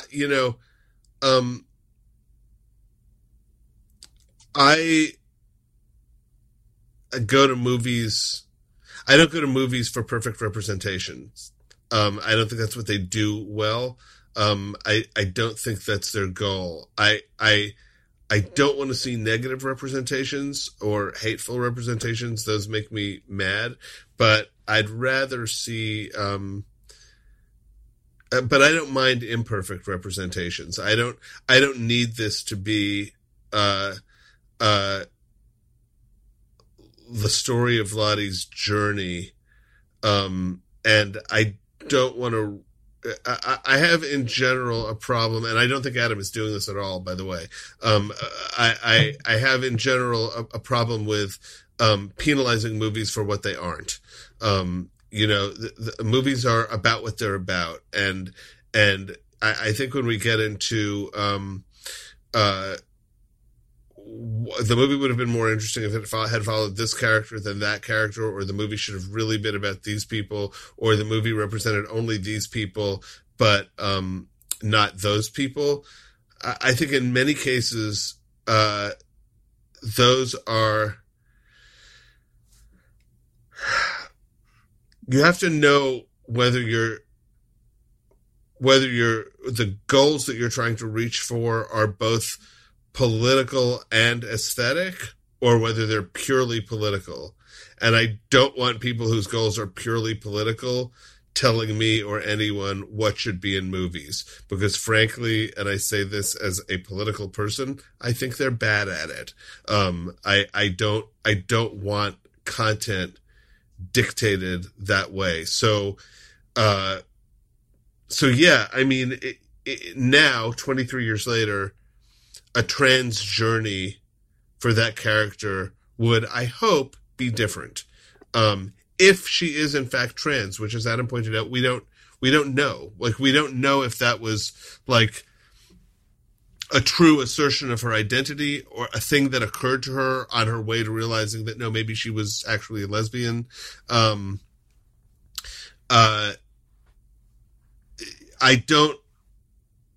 guess I don't fault the movie. I'm more interested in the fact that the movie wanted to nod to that in a fairly open-hearted way than I am inclined to penalize it because it didn't go further. If that makes sense. Once again, Mark has articulated something far better than I ever could. But I will say, just to sort of yes, and what Mark is saying, I agree with him completely. I think where I was coming from is, I've heard other people do this, of saying this was sort of like a really great sort of semi groundbreaking step forward in trans representation.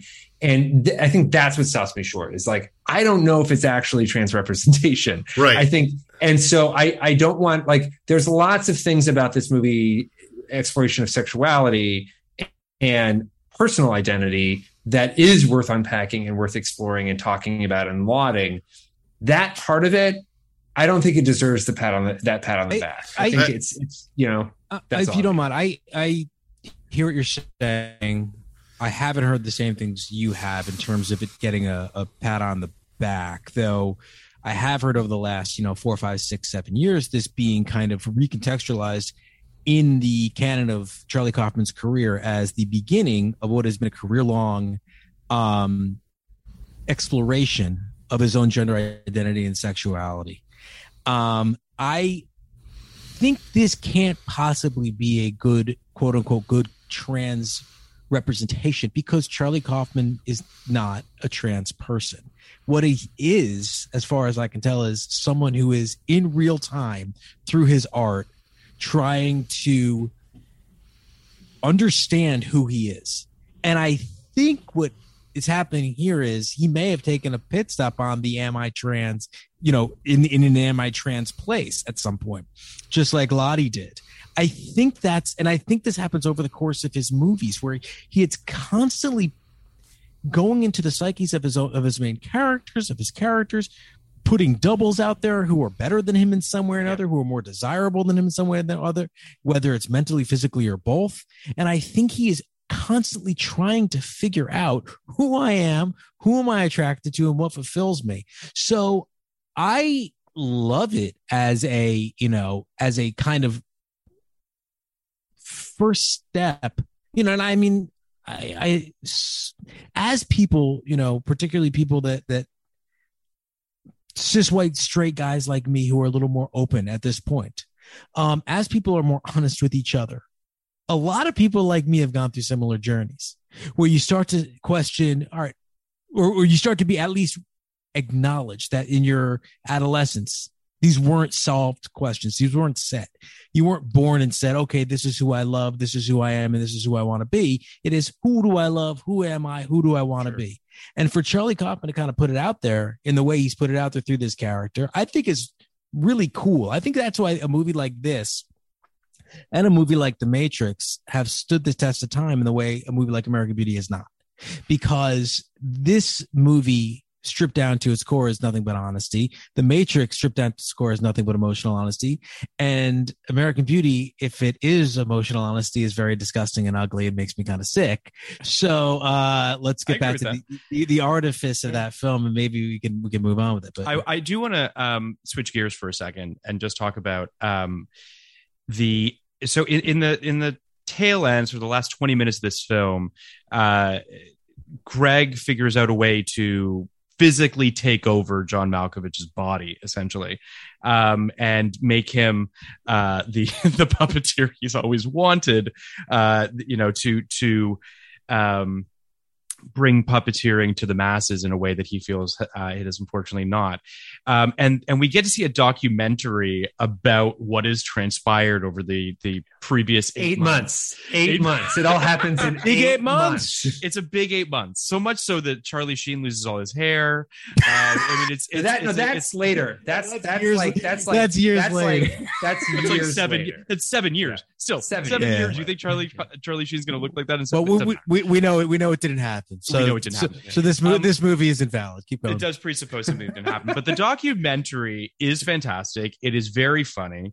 I also think it's worth noting, and this documentary made me think about, Spike Jonze obviously had a illustrious career as a music video director prior to making this film. And you can see in this film him weaponizing all the tools in his tool belt that he has used in all of his music videos up until this point.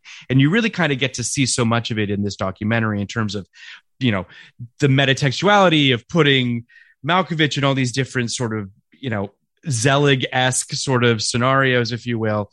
The Sean Penn cameo is hilarious. The David Fincher cameo, which I had never noticed up until this point, is very, very funny. As Los Angeles Times entertainment reporter Christopher Bing. Amazing.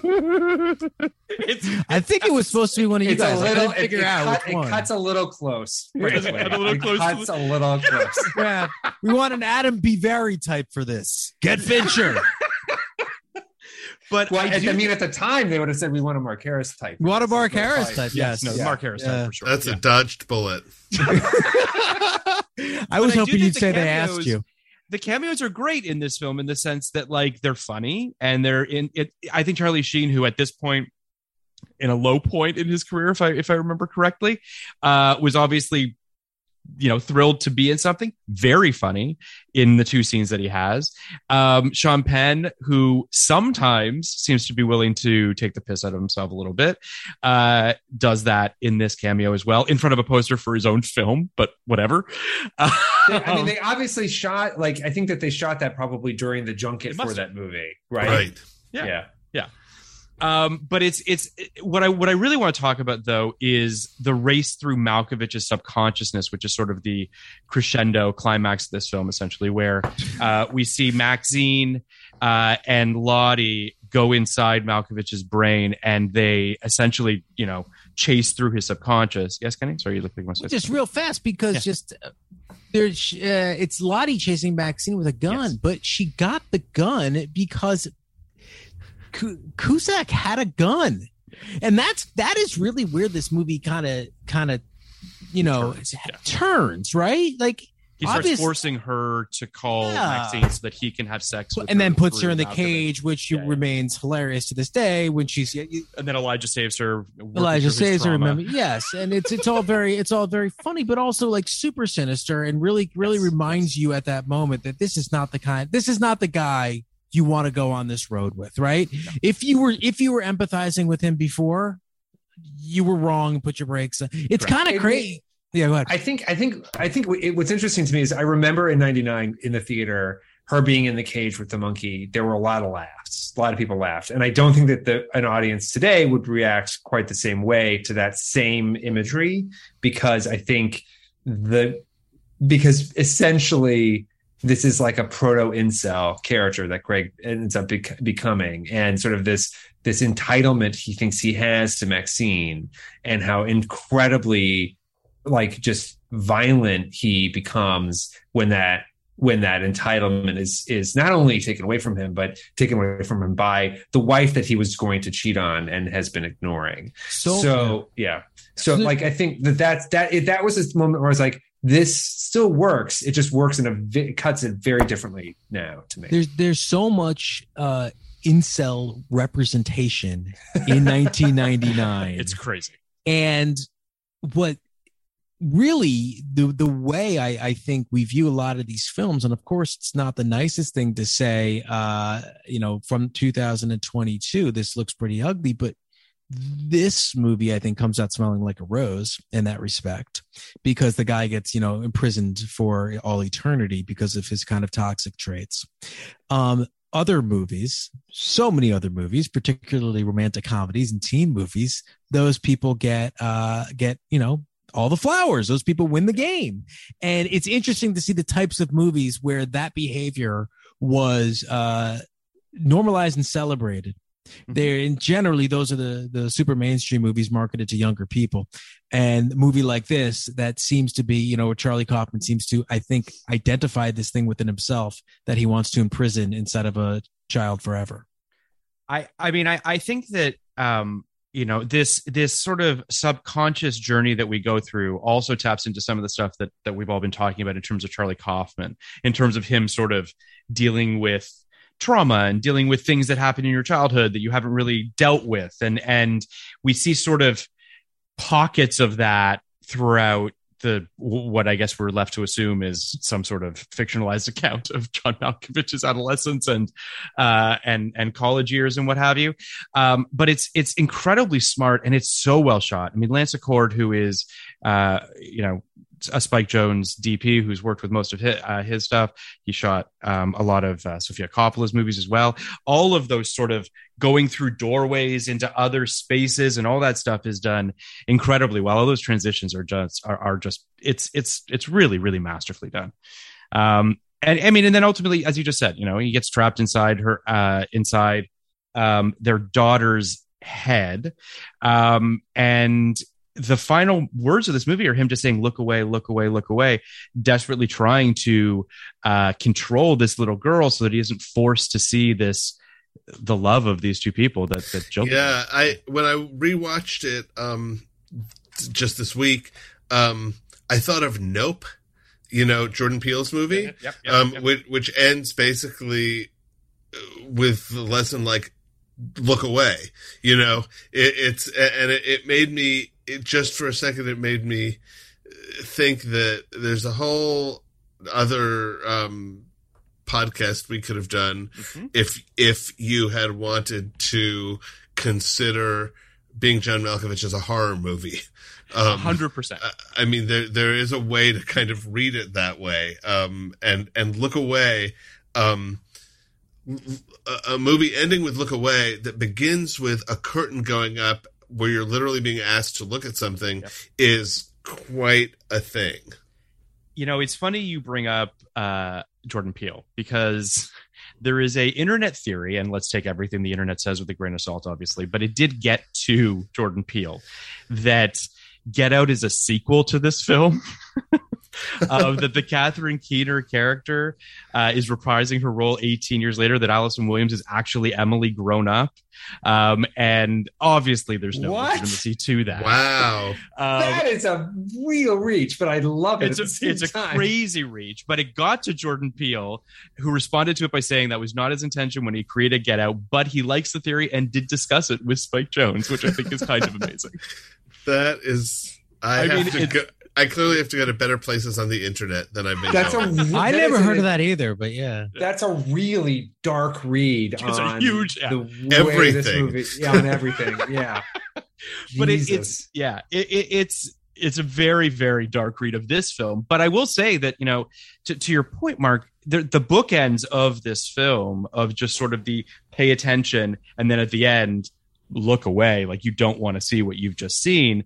I do think is there's a very interesting kind of paradox going on at the end of this film, which is there's this beautiful kind of love story, right? Like when we are poolside with Lottie and Maxine and they have their daughter and they're tickling her as she's about to get in the pool. And it's a really lovely domestic moment.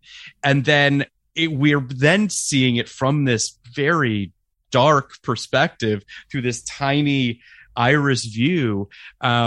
It's kind of a gut punch ending. Like it's really trying to kind of give you two very different things to take away from it. It's a real cake and eat it too ending, really, because you have the happy ending and the existential abyss ending at the same time.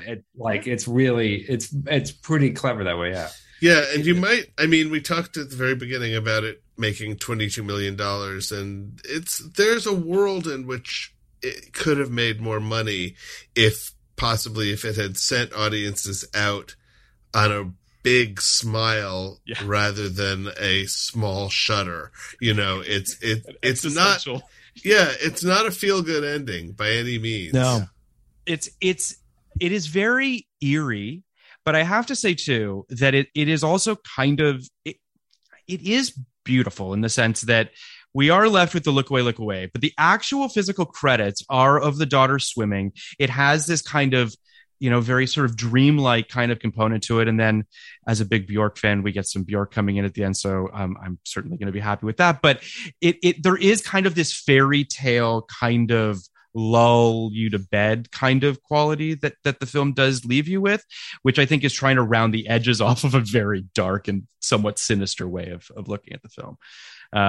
It's a great movie. I mean, I could talk about it all day. We do a rating thing on this podcast, Mark, where we rate the films from 0 to 99, 0 being the lowest, 99 being the highest. I've asked about this as well, but just so you know, it's not the EW, like it's not like the lowest rating is a 60, right? It's the lowest rating is a 0. It's a 0. So so it's not like the letter grade situation. Mark's face right now is really pretty spectacular. I mean, don't feel any pressure here whatsoever. I'm sure you just say it's a 99. I'm sure you just love the movie, but no, I would not say 99. Okay. But the reason I bring this up is that we do a rating before the podcast and a rating after to see whether or not the conversation has altered your perspective on the film. Obviously set up specifically for Adam B. Very on this specific episode. It's 5 years in the making. All the pressure in the world on you at this moment, Adam. This is fun. So is 50 like an average movie, or is 50 like if you get 50 on a test you fail? For us, at least for me, and I think sort of for Kenny, but I'll just say for me, it's the line with which you would recommend a film. So anything below 50, and it's like you would never say someone should watch it. If there was a binary, you know, Ebert, Siskel, thumbs up thing. But you know, I do more or less look at it the way Phil does, but I do kind of reserve that 50 to 60 range for, like, you know, either like interesting failures, that kind of thing, like something that I think is kind of interesting and amazing. So this is a 55 for me, but no, I'm kidding. So Adam, we're gonna have you go first. No. Let's have Adam go last. I should go last. Let's have Adam. Let's have Adam. Yes, let's have Adam go last. I can make mine. Do you want to go, Kenny? I can make mine easy. It is 99s across the board for me. Probably the only movie that we've done that with. It was my favorite movie in 99. It is the movie that made me want to be a screenwriter. It is one of the first screenplays I read. I kept a copy next to my bed growing up. I've watched it, I think, more than any other movie from 99. Oh, wow, really? Okay. I mean, I tried to, I think the four that I've watched the most are this, Matrix, Sixth Sense, and unfortunately American Beauty. But those are the four that I probably watched most. I know every line in this movie. And I did want to talk a little bit, maybe the end, about why I think, not why I think, why you guys think, because I don't have an answer. This movie seems to have fallen off a little bit in I'm sure Adam has thoughts. In cultural, it's because of Adam. It's Adam. He doesn't. It's right. He doesn't talk about it enough. My sense is this is kind of taken a back seat to a lot of 99 movies, and also the back seat to most Charlie Kaufman movies. I think Eternal Sunshine and Adaptation hold a bigger space in the cultural psyche, but I give it 99s across the board. I don't know if it is ultimately my favorite movie of this year, but it's everything I wanted it to be and more. I think it's no perfect. In 99 and has aged incredibly well, with the exception of a few some jokes that don't land. Never did. When I saw this in 99, I really loved it. I probably would have given it like a 92. I mean, I don't think that I had really many issues with it, but I do remember, I vividly remember the friends that I saw it with walking out of the theater, and all of us kind of walking in silence for a bit as we kind of chewed on what we just saw, because it did feel unlike anything that had come before it in a lot of ways. And, it's funny, as I was watching this film, I was thinking about Pulp Fiction, and how many copycats came off of Pulp Fiction. And similarly, I think this film, a lot more cerebral, a much, much harder needle to thread, I think this film is trying to do. But similarly, I do think a lot of people have tried to copy it, unsuccessfully so. But I do think that, to maybe answer your question a little bit, Kenny, I think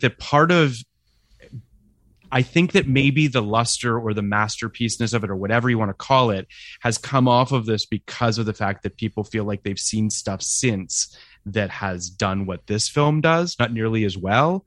But I wonder if that's part of it. Kenny and I were talking the other day, we were texting about this, but I think that a Everything Everywhere All at Once or a Severance owe a debt to a film like this. I think that, and I love both of those things, but I think that this film really broke new ground, and there's so few people that can juggle the knives that this film juggles. Long story short, I'm a 99 now. I think the movie is basically perfect. But I do think that at the time, I loved it, but also grappled with it a little bit more. I think today I just see it as more of sort of real quick. I mean, you could talk about this so many aspects. Just based on what you said and my basic reading. I think people view this movie as a little lightweight. It's not. Yeah. And I think this is a movie that really suffered from not getting a Best Picture nomination, which it was very close to. Yes, it was definitely number 6, right? I think it was number 6, and I think that had it gotten that comedy, that all too rare comedy Best Picture nomination, I think people might have viewed it as a little more essential, a little more serious than it gets viewed as in retrospect. I think sometimes Close But No Cigar is worse than not even being in the conversation. Well, it's Oscar legacy, I think, is the Best Director nomination in a lot of ways. You know what I mean? I think that it getting I don't think people remember that, but I think I agree with you. I think that the Oscar nerds like us do, but I do think that there's something to be said for how its Oscar tail, if you will, is probably it should have won Best Original Screenplay. I don't think that there's anybody that thinks that American Beauty should have won it over this film. Maybe Adam does, though. We'll find out when he rates the film. But I do think that I thought he was frozen. He was, he was just frozen, but in fact he was just frozen in anger, in a scowl.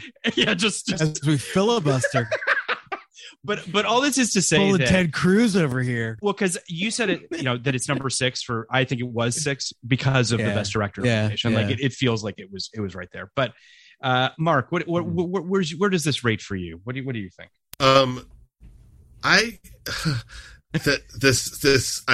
terrified by this scale of 0 to 99, like on which I didn't mean to throw it on which all movies in history can be rated. So I think I'm gonna say 90. Great. Yeah. I think that's where it falls for me. Okay. And that's before and after. We didn't change your mind, I assume. I think it's before and after. I was hovering like between 88 and 90. I think that's the zone I'm in. Yeah, that sounds fair. All right, drum roll. Here it is, Adam. Very measured, Mark. I wanted to just remind myself, because when I was in college, I had a website that was like on the university like server, where I kept a sort of diary of all the movies that I'd seen, and I archived it, and so I went back to see what I gave Being John Malkovich back then, and I give it an A, not an A plus. There is nothing more Adam than this. Like that. But anyway, yeah. I didn't think that was weird at all. By the way, I just gave him a thumbs up. I don't think it's weird. Yes. I think it's perfect. I just think it is definitely. As you said, I was like, of course, he has a. Yeah. I called it the B page, which makes it even worse. So much better. So I gave it an A, and unlike EW, I did give movies an A plus. So I think, I do think that if you'd asked me in 99, I probably would have gone like 92, 93. I think I would have been pretty high up there. Okay. Prior to this podcast, I think I would have gone like 80. I think I would have gone like 80. Very high. Yeah, that's still high. That's still like, there's still a lot of love there. Yeah, that's high. Okay. Yeah. I mean, I like in my head, it's like a sort of B plus in that way. Okay. If I were to try to create an analogy that actually makes sense in my head, as opposed to this. Well, we apologize if our rating system doesn't make sense to you. It makes total sense. I'm just taking a piss. But I think after this conversation, I will. Oh wow. Go up to 86. Whoa, I feel really good about that. So Adam and I are 2 to 4 points apart. Well, I'm not the miserly withholder that you drafts for 2 points. Well, I mean, in fairness, Reservoir Dogs was an 87. That's so perfect. Hard 8 was an 88. I mean, Yeah, I do have. I'm going to put you on the spot again, real quick here, Adam, because I'm curious. I think that I'm curious about obviously of your opinion on this as well, Mark. But my guess is that it's Being John Malkovich. But what is your favorite Spike Jonze film? I know he doesn't have a lot of them. Her. Okay. Yeah. Mark, is it Being John Malkovich for you, or no? It's Her. Oh, interesting. It's also Her. Yeah. Okay. I think it's just he. Sorry, Adam, go ahead. No, please. You'll say it better than I could. So please. No. I covered Her for New York Magazine, and I was there for part of the making of it, and so I am biased about this. But I just think it's. I mean, as it should be, it's a more mature work, and possibly even a more cohesive work. I mean, I don't fully agree with Adam, as I said, about the mismatch between Spike and Charlie Kaufman, but Her is really 100% Spike Jonze movie. It's very deeply his sensibilities. It's just a movie I really, really love. So I think that's I love it too. It's interesting. I mean, watching this film through the lens of knowing where his career has gone was also an interesting experience as well. Despite the fact that he unfortunately didn't make it onto that screen draft, I do think that it was the burgeoning of a filmmaker who's just so specific and such a really heartfelt, beautiful, intellectual, human filmmaker. I mean, we've been doing a Patreon on 2009, and we're going to talk about Where the Wild Things Are because that came out in 2009, which is also a very interesting movie that grapples with a lot of really interesting ideas. I can't wait to see what he does next. I've heard rumors that he's doing something for Netflix. I don't know if that's true or not, but who knows? But I just think that there's just no one like him, and what he's doing is just so his own. And I think that Her is certainly a more cohesive work. It certainly feels like it's all kind of... I don't know. But Adam, why was it your choice? I think for a lot of the same reasons you just outlined, Mark, and I'm glad to see that you finally a little bit agree with me about certain things. But I think that also I think Her is, I mean, I will say the prescience of being John Malkovich is undeniable. Like a lot of the things, and we haven't even really talked about how it sort of like, as I think several other pieces of filmmaking from 99 do, of presage the digital age of how we think about celebrity and how we treat celebrity. Sure. And similarly, I think that Her has a like, even in, well, it was 2014, wasn't it, Mark? I think it was 13 or 14. I can't remember. But yeah, I can't remember, honestly. Yeah. That was, the social media was still, the bloom was not quite off the rose yet, as much as it has become. It was 13, but yeah. Yeah. And so, people still thought of it as the sort of the great new frontier. But I think there's a digital life quality to that movie that I find haunting in a way, and and I think it's also just beautifully acted by everyone involved. So I want to just speak to the haunting thing very quickly, because I do think it's interesting to compare it to this film, because I think that Her and this film both leave you in a similarly uneasy space to a certain degree. I think that Her doesn't give you a pat ending in terms of romance, in terms of what's possible, leaving us on that rooftop with Joaquin Phoenix and Amy Adams, unsure of what their relationship will be moving forward. Who knows? But there's something to be said for the fact that it's two people, right? That it's not some sort of And I think that also may be why I tend to, and this is really a personal subjective sensibility thing, I tend to be more drawn to movies where I find the characters to be real and not capital C characters, or characters with quotation marks around them. And as really fine as all the acting in Being John Malkovich is, there is a heightened quality to every performance that, in part because so much of what has to be accomplished in the storytelling has to happen via very quick shorthand. So, like, as great as Cameron Diaz is as Lottie, she's still a sort of like a, to be totally crass about it, she's sort of like a Halloween costume brought to life. And fair, but okay. I get it. But so it's like, whereas Her, every character is this sort of deeply dimensionalized, soulful human on screen. So I didn't mean to pin these two films against each other. I don't. And yet you did. And I really was. I was just curious as to what you guys thought ultimately of Spike's filmography. But I can't thank you enough, Mark, for coming on and talking with us about this. This was a real dream come true for us, so we really. It was a real pleasure. I signed on a little late to the Zoom, so I don't know if Kenny fully fanboyed out to you about Entertainment Weekly, because he is truly the biggest EW fanboy I've ever encountered, and I'm including myself in that description. I gotta be honest, Adam, and I did, but I didn't fanboy out about Entertainment Weekly. I just straight fanboyed out about Mark. Just like Mark. I just went right at it because it is. I do want this on. I do want this on the record, on the podcast. It was really your writing when you had that. It was, I guess, the front page, or that first page, that column. Yeah, that column.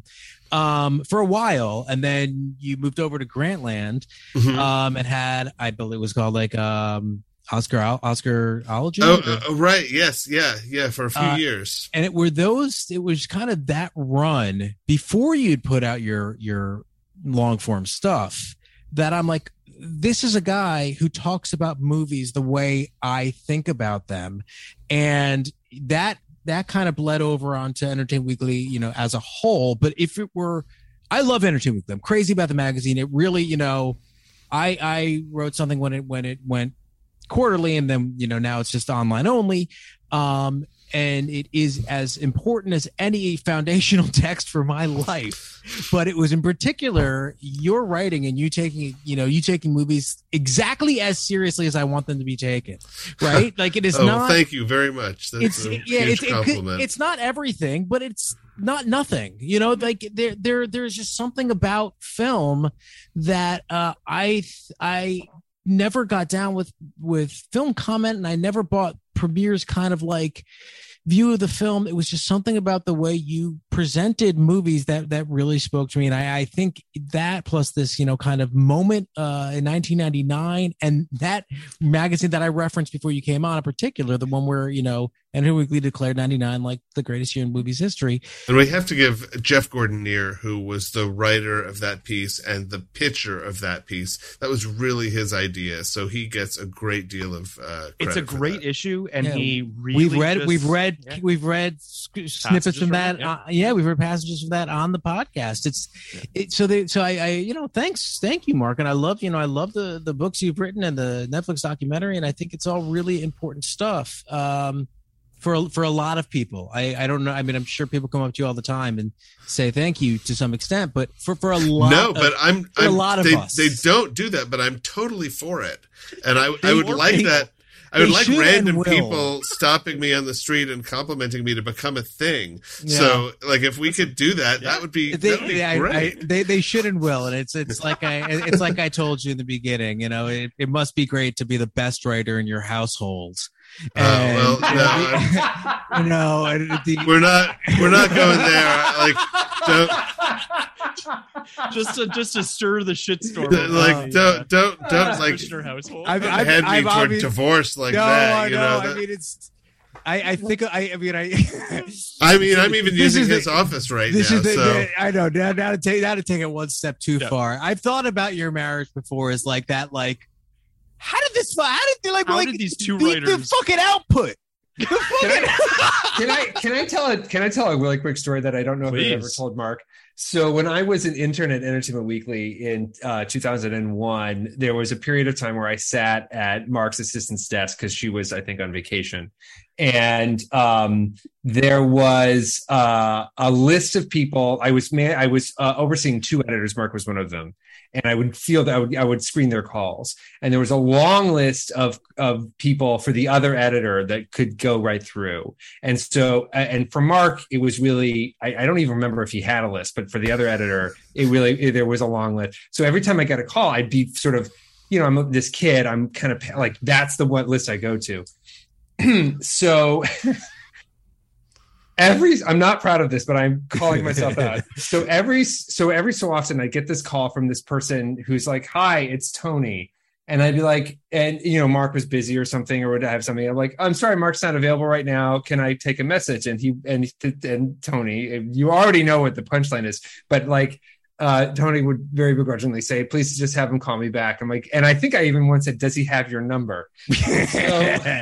And so like the third time this happened, Tony like, "Hi, it's Tony Kushner calling for Mark." I had like an out of body experience. Like I my soul left my body. I'm like, "Oh my God." And so I think I ran down the hall to the meeting that Mark was in and said, "Mark, Tony's on the phone. Couldn't do anything." He looked at me and was like, "Tell him I'll call him back." Refer to the list, Adam.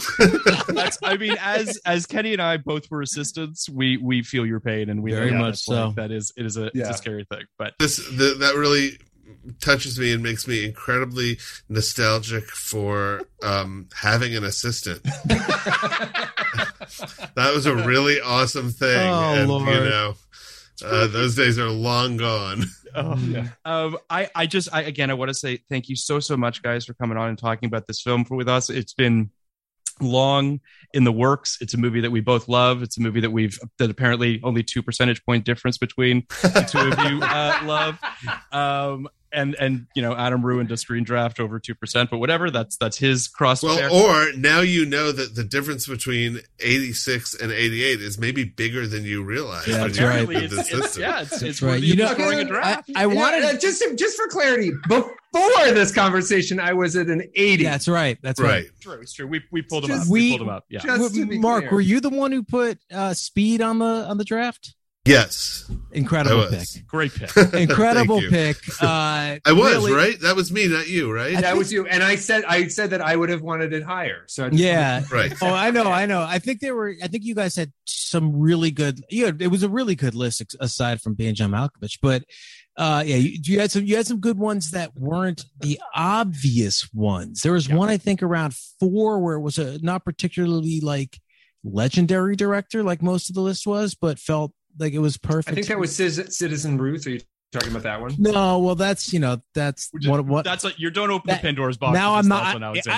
It's funny because I was sitting here saying how much I love Election, but which I do. I think it's brilliant, but I think everything post-election is questionable. Citizen Ruth, of course, not post-election. No, post. That's totally fine with that. Yeah. Yes. Well, gentlemen, thank you again for coming on. Thank you for taking the time to chat with us. It's been an absolute blast. It was a total pleasure. Thank you for having me. Thank you so much for coming on and coming back on, Adam. It was fantastic. All right. Thanks. Thank you so much. All right. Take care. Bye. Bye. Bye, Adam. Bye. Podcast like it. Just podcast like it. Podcast like it's 1999. Podcast like it. You want a podcast like it's 1999.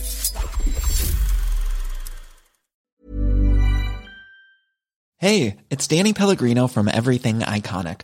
Ready to upgrade your style game without blowing your budget? Check out Quince. They've got all the good stuff, shirts and polos, activewear, and fine leather goods, all at 50 to 80% less than other high-end brands. And the best part? They're all about safe, ethical, and responsible manufacturing. Get that luxury vibe without the luxury price tag. Hit up quince.com/upgrade for free shipping and 365-day returns on your next order. That's quince.com/upgrade. Ever catch yourself eating the same flavorless dinner 3 days in a row?